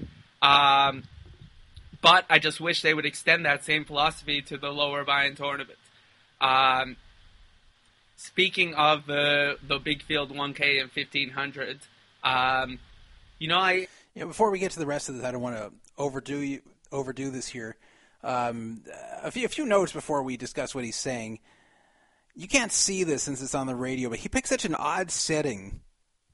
Now, Beer and Poker, have you seen the video before? No, I can't hear anything either. So you can't. I'm on my own. You're on your own on this one. Oh, I forgot you can't hear it. Okay, I won't ask you. I'm sorry about that. I forgot you can't. I wonder why it does that. Like sometimes you can hear, sometimes you can't. Anyway, in this video, Ari is. You'd picture like he's sitting in his room with a camera on him. No. He's outdoors, sitting in front of his open window by a bush and like in front of the stucco of his home. It's a really weird setting. It's like he went to the side yard of his home where a window's open and said, yeah, I'm going to film right here. It looks like he's about to like climb into that window. It looks like he's about to break into that house or something. So it's just kind of a weird setting. I know it's his house, but it's just kind of a very, like, what made him do it right there? Why do it in front of your house with an open window? Why not in your house? Especially in the Las Vegas heat. But anyway, he does say the word tournament a little bit too much, especially that kind of odd accent he has. I think he's from the East Coast or something. But anyway, he raises some good points here, though. I don't play those smaller events, but I understand what he's saying, that when people are entering these tournaments, they don't really look at the structure sheet. They just go, oh, cool, $200 buy-in tournament. I can't afford the 1Ks, the 1500 to the World Series. I want to play one of these. And then you run deep and you notice that these things have to end in one day. And you end up playing like 18 hours straight. And he's saying by the time people get to the end, they're exhausted, and it's just a matter of who's going to fall asleep at the table first. So I understand it. I understand why Ari is unhappy with this, but I can tell you, Ari, why this is happening. It's happening, at least the ones that are at the Rio, they're happening because they don't want to take up room during the prime hours, which is any time after 12 p.m. So they don't want to do restarts on these. They want to run these overnight and in the early morning when nothing else is going. I don't know why they're doing the same over at Planet Hollywood where the World Series is not going. But basically, I think they just want to, get them over as quickly as they can without the bagging and unbagging thing. And I think they don't give a crap about the players. It's about money, like everything else is with this company. Yeah, it is about money. It's about like they want to give somebody a decent structure because that's what the players complain. So that's what they want. Yet they don't want to make it a 2-day event or anything because of if they want to push out as many as possible and get that rake. Yeah. Now he's going to talk about the 1Ks and 1500s. It's kind of a constant thing that I think the philosophy of Harrah's in the World Series is to get these tournaments over as quick as possible, and I don't think that the players want that. They try and cram in 11 levels into the first day of these big field tournaments, completely unnecessary. Just keep it at 10 levels. They're trying to end the tournaments quickly, and I just don't understand why. If for some reason they think that it's absolutely necessary to have day 3 be the final table and only nine players come back, why? Let there be 18 players. Let the people actually play, have some rest, have normal days. What exactly is the rush to get these tournaments over with? And I'm hoping that going forward the schedules are going to change. And I think the one thing that we do have going, us lower stakes players, is that finally we're going to get some of the higher stakes players on board, because the World Series scheduled these 4 p.m. tournaments this year. Last year they were 5 p.m. tournaments, and this year they've been moved to 4 p.m. tournaments. They've been changed so there's no dinner break, and I believe that they go till 4 a.m. in the morning. And I think that's very unpopular, as Brett Ritchie said, for all of us that don't have our own chefs and don't have our own RV out in the parking lot. So I know Beer and Poker can't hear this, but basically he's complaining that this year these 4 p.m. tournaments, they play more levels, and they have no dinner break. So if you want to eat, you're kind of out of luck. Unless you get that All-American Dave's to deliver to you to your seat, you're really out of luck for the most part. You just don't have time to eat in these short breaks, and you're playing all the way from 4 p.m. till about 4 a.m. in these late afternoon events, and people are unhappy about it. He's also saying that the 1500s and $1,000 buy-in events, that what they seem to want to do is just get as many people out as quickly as possible and end these as quickly as possible. You want to hear something really ridiculous, is that in these 1K buy-in events, you can actually buy in late up until the end of level 6. Now, people drop like flies out of this so quickly that in one of these 1K events, a guy tweeted, and I know he's telling the truth, this is a guy who doesn't BS about this sort of thing, he tweeted that he was buying in late to the 1K, and I think it was Jonathan Aguiar actually who tweeted that. But anyway, he was buying in late to the 1K, and 70% of the field was already gone. 70% of the field was gone, and he was buying in. Now, yes, he was at a big disadvantage because he was coming in with 3K when the average stack was, well over 9K. So, yes, he had some doubling up to do, but still, I mean, how far are they going to take this? They're going to start letting people buy in when it's 85% gone and you just survive to the money? Like, it's crazy. At some point, you have to say it's too late. And again, that's all for money. Yeah, that's a little too long. Yeah, especially these events where people are falling off so quickly. If they want to do it for these limit events, like the 10K limit, I could see allowing that 6 hours later. But not these $1,000 no-limit events would start with 3,000 chips. So that's what Ari's saying, basically. They made some unpopular changes here, and he's hoping that the higher limit players will then influence what happens to these lower limit tournaments. So yeah, I think it was a snub at Daniel send you a link Negreanu on, and his influence on the schedule. What was that? I'm going to send you a link on Skype. This is probably something near and dear to your heart, so. Okay. But probably worth mentioning. Okay. Schedule and people like him. I think the schedule is way too oriented towards these people going, chasing bracelets and not really, and Daniel Negreanu has said straight up that these noon events, these big field 1Ks and 1500s, just have no interest to him. And not only that, he's actually said that there should be less of them, and that in his days, people had a satellite in to World Series events, and he thinks that's a good idea, that people should not be, that the World Series should kind of be limited to higher stakes players, is the implication of his suggestions. And I think that's a horrible thing for the poker industry. I think we should be trying to get as many people as we can into these World Series events. If anything, we should be having more 1Ks and less 10Ks. I mean, for real, like, these 10Ks get, 100 people, 150 people? Who are they for? What? So Hellmuth and Negreanu can pad their stats?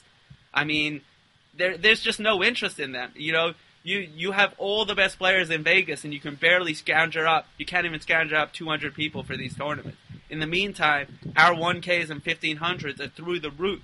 What we need, if anything, is every day there should be a great no-limit 1K or 1500 close to every day of the series. I know. So he's saying here that he thinks that he claims Negreanu has been claiming that they should cut down on the number of 1K and 1500 events, and instead, he thinks that's a terrible suggestion. He thinks they should add more, and every day there should be a good no-limit event that a lot of amateurs can enter.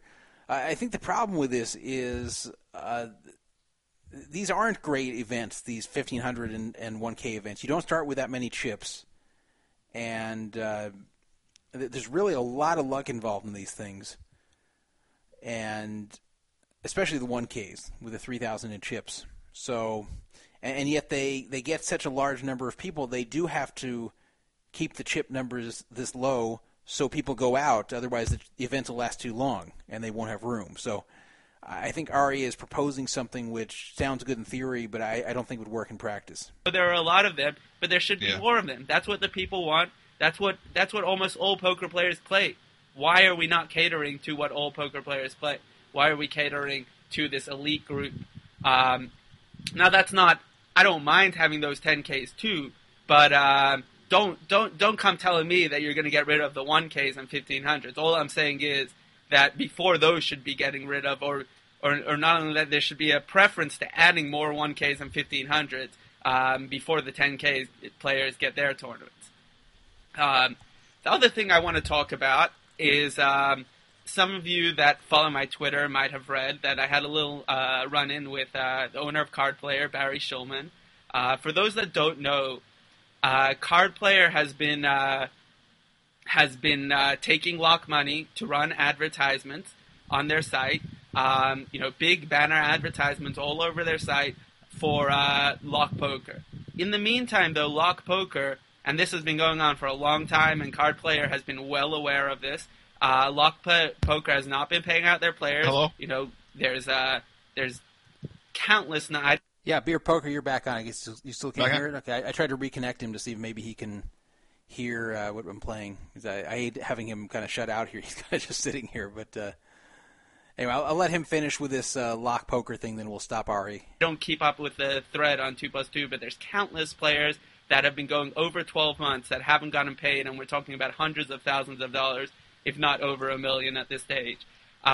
So basically everyone in the poker industry knew that lock poker was not fulfilling their obligations.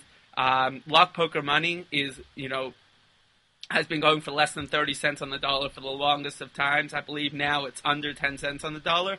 The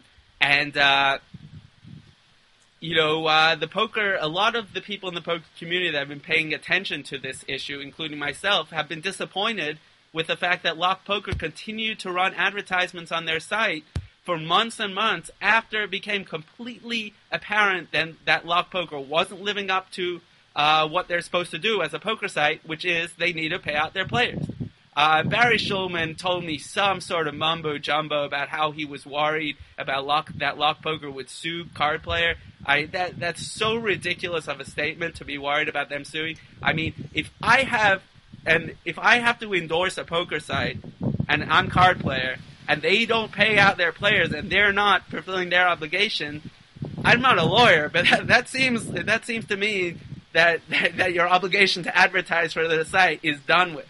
Firstly. Second of all, Lock Poker is a site that is, you could say it's legal technically, but it's right at the side of the law, and there's close to no chance that they're coming in America and putting out lawsuits that again they have no chance of winning because they're not even paying their players. Why do you have to endorse a site that doesn't pay out their players? Clearly, Lock Poker did not live up to their end of the bargain.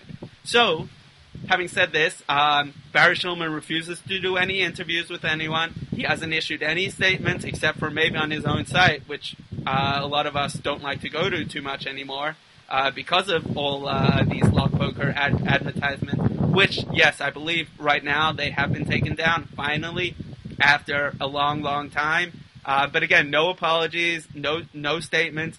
And so I went up to Barry Shulman. He was at my table, and I gave him a piece of my mind. And I said, look, you got people to deposit money into this sinkhole where they had no chance of getting their money out. Lock Poker has not been paying out their players. The money is worth 20 cents in the dollar. So basically, anyone that deposited through your site, if they put in $1, immediately it became worth 20 cents. That is not acceptable. And if you're going to do that, and if you're going to accept Lock money to run advertisements on your site, the least you should expect is for poker players to voice their mind to you and to let you know that this is not something that we approve of and we're not happy. Obviously I didn't threaten him with anything. Nothing of the sort.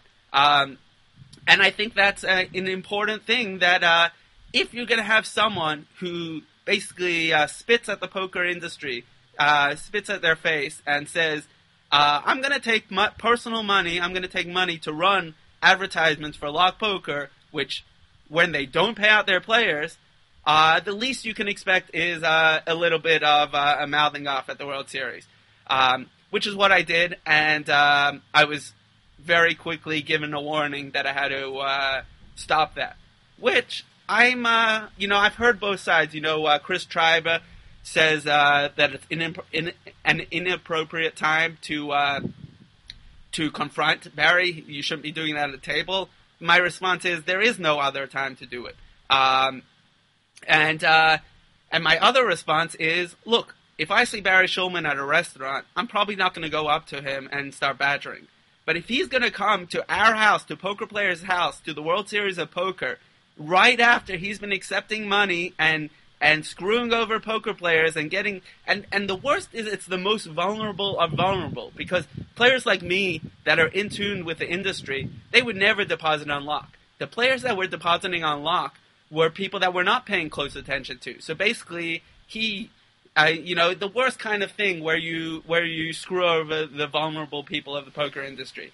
Yeah. So this is all stuff I've said before about Lock, and Barry Shulman and Jeff Shulman to be taking the Lock ads for almost a year, maybe even over a year, since they knew what was going on. I told Jeff Shulman personally in May of 2013 what was going on there in detail. So they can't claim they didn't know.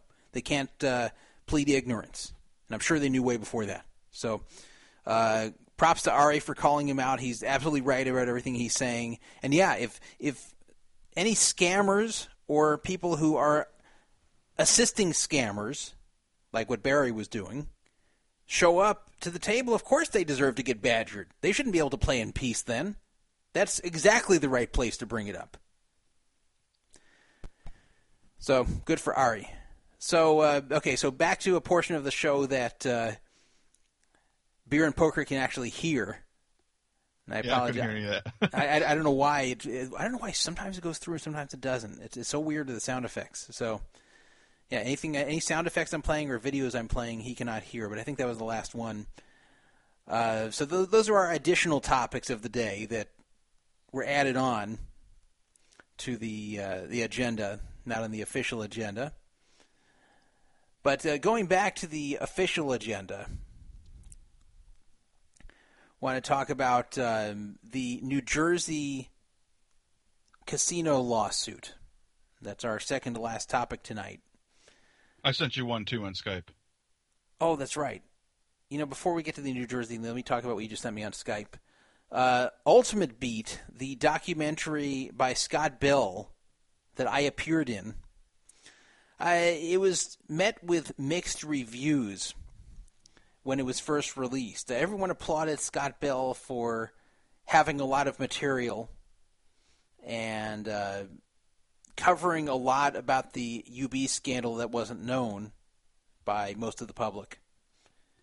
But a lot of people complained that it wasn't clear if you weren't already familiar with the story. I didn't notice as much personally because I was familiar with the story, so it was a little harder for me to watch. I tried to watch it with the almost like looking at it from the point of view of someone who didn't know, but it's hard when I already do know. But I can understand the criticism that it was a little bit hard to follow, especially for someone who is not familiar all that much with the story. So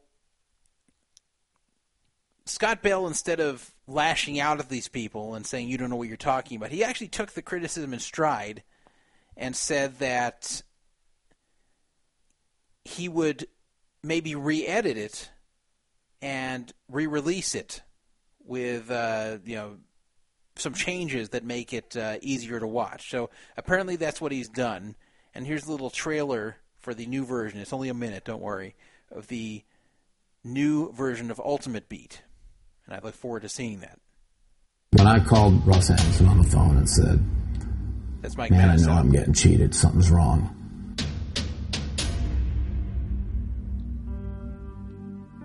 Smash my laptop and I have to go get a new one and re-smash that laptop.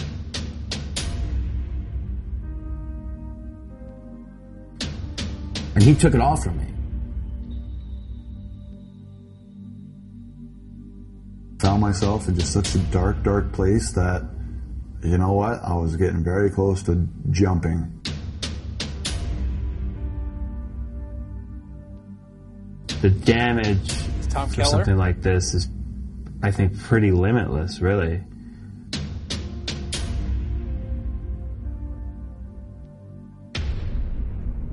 Ultimate Beat, too much to lose. I guess I don't appear in the trailer, but that's fine. See the re-release on June 25th, so I look forward to that. It came out. I don't remember when it came out anymore, but anyway, it came out a number of months ago, and the new version is almost the same length, tiny bit shorter. The key differences, I think Steve Ruddock actually wrote this article, Steve-O on our site. But he said the key differences he noticed, there were several new interview segments. Certain elements of the plot were fleshed out further, and secondary storylines were dropped, and the production quality has been improved. So Steve Ruddock thinks it's better, and probably is. So we'll see that when it comes out.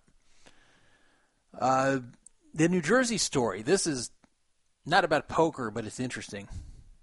It's about gambling. I actually laughed at this whole situation when it happened, and I thought the players were going to easily be victorious. This is what was reported on August 20th, 2012. So it's been a while since we talked about that on this show. A group of 14 people were huddled around a mini baccarat table in Atlantic City's Golden Nugget Casino in August, that's 2012, when something strange started to happen. The same sequence of cards was dealt twice, then a third time, then a fourth, and so on. Gamblers aren't dumb. They upped their bets from the minimum $10 and kept upping it as the same card sequence kept coming and coming.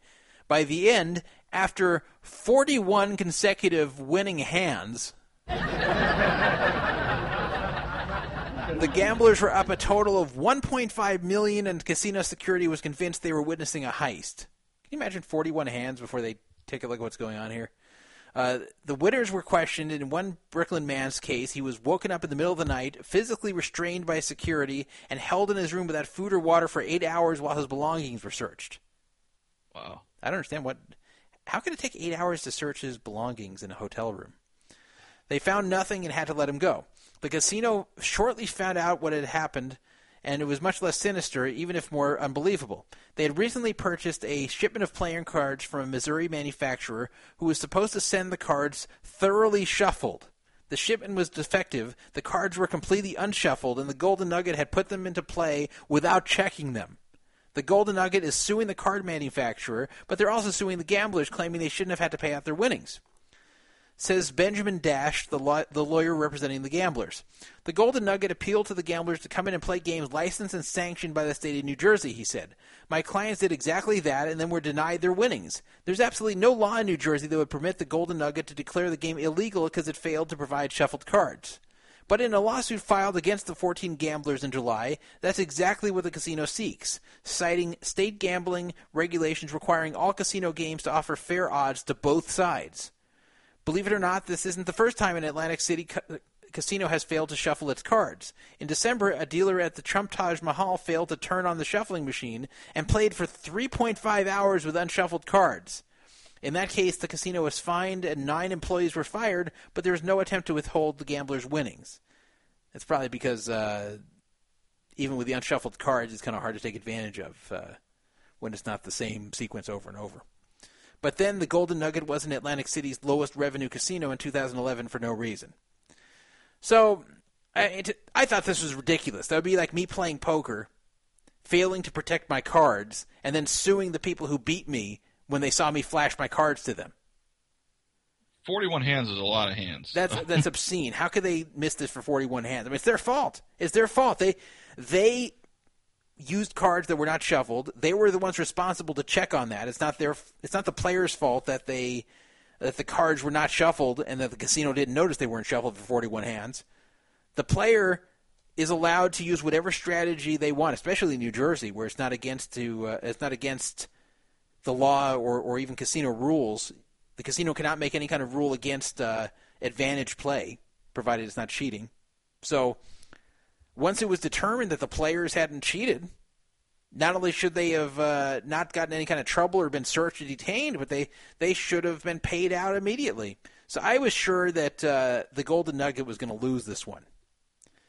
Well, apparently, the Golden Nugget realized that they were not going to win this lawsuit because in September of 2012, September 1st, the Golden Nugget said, okay, we'll pay. So why am I talking about this now, almost 2 years later? As I said, on September 1st, the hours after a judge ordered the Golden Nugget Atlantic City Casino to let gamblers cash in nearly $1 million of chips because they weren't allowing them to cash the chips. They won in a card game where the decks were unshuffled. The casino's owner overruled his lawyers Friday and agreed to make the payments. So the owner of the Golden Nugget actually said, you know what, even though my lawyers are still telling me not to settle, screw it. We're going to pay. So it looked like a happy ending. So why am I talking about it now? Well, what is the undoing of many gamblers, aside from addiction? Well, it's related to addiction. It's greed. It's greed. How many times have you been gambling in some way, whether it's pit games or sports betting or poker? You're gambling in some way and doing well. You've won an amount of money you'd be very happy with. But you want more. Quitting up, but you want more. You're like, yeah, I've won $4,000, but imagine if I win $10,000 tonight. That would be awesome. But that's what the casinos want as well. They want you to lose more. So. Right. So they're just as greedy. So you keep playing, and if the odds are against you, then you usually lose. And even in poker, where the odds aren't necessarily against you, sometimes just luck turns the other way, and there goes your profits, and you wish you would quit when you had considered quitting in the first place. Well, greed got these players as well. They decided that with the casino showing weakness so quickly, they were going to re-raise, basically. they were going to sue the casino for the illegal detention that so this is the article that just came out. An Atlantic City casino does not have to pay the $1.5 million won by a group of gamblers who realized the cards had not been shuffled and can move to recover more than $500,000 it already paid. So they're going to go after these players who already got paid as well. Superior Court Judge James Isman ruled that because the cards had been unshuffled, that made the game of Mini Baccarat in April 2012 illegal under state casino rules. We were 100% vindicated by Judge Isman's ruling, the Golden Nugget said in a statement. A lawyer for several of the defendants declined to comment. 14 players racked up $1.5 million in winnings over 41 straight hands when they realized the cards were coming out in a specific pattern. Many of them quickly upped their bets from $10 a hand to $5,000. The problem was that a Kansas City playing card manufacturer that sold decks of cards guaranteed to be pre-shuffled did not do so. The company Gemico, which pretty big card company actually, admitted in court it had erred in providing cards to the casino. A Golden Nugget lawyer said a confidentiality agreement it had reached with the card company prevented him from commenting on the lawsuit's disposition. So they may have settled or something, but they must have. So it looks like the casino made money off that too, off the card company. The casino sued the 14 gamblers for return of the money paid out and seeking to be absolved of having to redeem the outstanding chips. The players countersued, alleging, among other things, the casino illegally detained them. The illegal detention claim remains pending. A preliminary court ruling 2 years ago went against the casino, which said it would appeal. But hours later, owner Tillman Fertitta said overruled his lawyers and said the casino would pay the remainder. That deal fell apart later when some of the gamblers refused to dismiss their claims against the Golden Nugget. Remarkably, and despite this generous proposal, the gamblers and their lawyers steadfastly refused and selfishly wanted to prove damages more than just the gambling winnings, the casino said in a statement. Instead of walking away with over $1.5 million in winnings, the gamblers now must return all their gambling chips to the Golden Nugget. There are obvious lessons to be learned here by all sides as a result of this incident. Unfortunately for the gamblers, it cost them over $1.5 million. That's kind of gloating, that statement, but that was the statement from the casino. So basically, the players had an offer right after that preliminary ruling that went against the casino. Okay, fine, we'll pay you, just drop your suits against us. And the players said, F you illegally detained us, now we're suing you for that too. So I guess the players thought this was a free roll because the preliminary ruling was already in their favor. But guess what? It wasn't. So now they have nothing. If I was in their spot, I would be pissed. And I actually believe the right ruling here would be to make the casino pay and fine them and give them players damages for being illegally detained. But not that many damages. Like, not that much in damages. Like, how much more are you going to give them? They weren't damaged that badly. I mean, yeah, you're held for 8 hours, and it's traumatic and it's unpleasant, and especially they wouldn't let the guy have food or water, which may be an exaggeration, but whatever. What's that worth? $10,000, $20,000. What is that compared to what they won here? Even though $1.5 million is split up between 14 people, still that's like averaging over $100,000 each. Why not just take that and say, "Wow, we got away with it. The casino screwed up. We took advantage. We won the money. They tried to deny it. Now they're backing down to give us the money." I would drop it. I'd say, all right, I'm happy with this. But they got too greedy. Just took the money because, I mean, if they're willing to settle for it, why not? Yeah, you never know what's going to happen. Like why drag this out? Why? I mean, yeah, they were right, but sometimes you got to say, all right, we got what we wanted. We got most of what we wanted. They're paying us now. They look stupid. This is a PR nightmare against them. All we have to do is drop the suit for additional money here. Fine.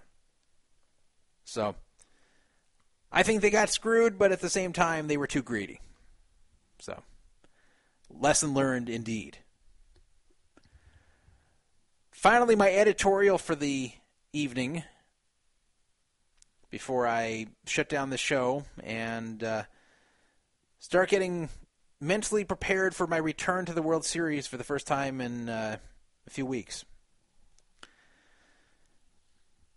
We had some success this year from players who don't have exactly a clean history in the poker world.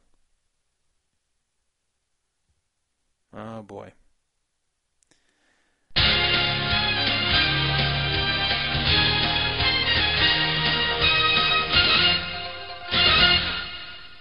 Winner of event number 33, $1,000 No Limit Hold'em, your new champion, Dutch Boyd.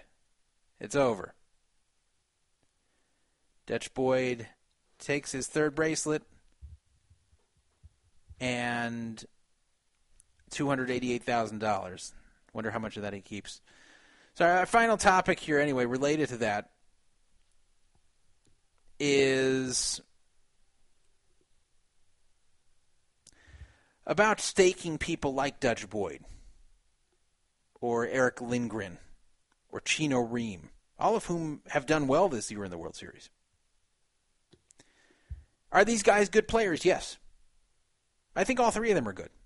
I think many of these guys who are known for some sort of scamming or shady behavior in poker actually have some good poker skill. I don't think it's a bad deal personally to stake someone like Lindgren or Ream or Boyd. But think of what you're doing. Think of what you're doing to the poker community. You may say, hey, I'm doing them a favor. Now they may get paid. You are, but you also aren't. The way these guys stay in action after repeatedly scamming and ripping off and borrowing under false pretenses is by always having people who are willing to still back them just because they are good at poker, with no regard about what they've done to anyone else. These stakers always have a rule. If I back you, you pay me first, then you pay the people you owed. And of course these guys agree, knowing that that's the only way they can stay in action. And the people who've been owed the longest go to the back of the line. Now you can rationalize, hey, I'm still doing these guys a favor because at no cost to them I give them a chance to recover their money. But if you look at the bigger picture, it would be ideal if the poker community could just turn their backs on the ones who don't treat us fairly, the ones who steal from us, the ones who cheat us, the ones who borrow under false pretenses, the ones who make it very difficult to get money that is owed to us from them, and in fact get mad and agitated and nasty when we try to recover the money. These are the people who should be shut out of the poker community, and the only way to shut them out is to turn off the flow of money to them. If nobody were to stake Chino Ream or Eric Lindgren or Dutch Boyd, they may never pay back the people they owe, but at least they won't scam anyone else in the future. They'll just be gone. They'll be out of the community. That would be the ideal situation, but they're always going to find action. That's the thing. Yeah, Somebody's always going to be willing to stake them. They will. I know, but I'm trying to appeal to everybody listening here. If I can change your mind, the fewer that can stake them, the better. Now you're saying, what's wrong with them getting staked if it can get people paid back? The problem with them getting staked is that they have a sense of security that no matter what they do or who they scam or who they rip off, they'll always be able to bail themselves out. Doesn't always work that way, but they think they will. I remember Negreanu said something about Eric Lindgren, that he's not a bad guy. He really believes he can pay everyone. He just gets too optimistic about it. He just thinks everything will work out perfectly for him, and it doesn't always. But it's not an excuse. That makes you better than a sociopath scammer who just scams for the fun of it, or just an outright thief, but you're still borrowing from people under false pretenses. You're still betting with people with money you don't have under false pretenses. It's still scamming. It's still stealing. And you shouldn't reward these people with stakes to these events. You shouldn't reward them with the sense of security that no matter what they do or who they rip off, that there will always be people willing to put up money for them to get out of the mess by winning a few tournaments. So that's just my personal belief. I know it's not going to change anything, but I just wish it would change. And that's my editorial for the evening. And we've come to the end of the show. Anything you'd like to say, Beer and Poker, before we close this thing out? Not really. Okay. So you're playing the one on Friday? Is that what event you're playing? Yes, I am playing the one on Friday. Let me give you the quick list of events I'm playing, in case anybody's interested. And make sure to follow me on @DandruffPoker on Twitter. Don't follow Todd Witellis, or otherwise you won't see very much. Dandruff Poker is where I will be providing my updates this year, or not this year, for the remainder of this year, and for future years, so I don't clutter my main Twitter with chip updates, because I give a lot of chipped updates, and that annoys some people. So I finally broke down and decided to make a separate account for it. So Dandruff Poker is where you'll get my chip updates. So the events on the schedule for me, the remaining events I'll be playing, will be Friday, June 20th, the 1500 Limit Hold'em at 4 p.m.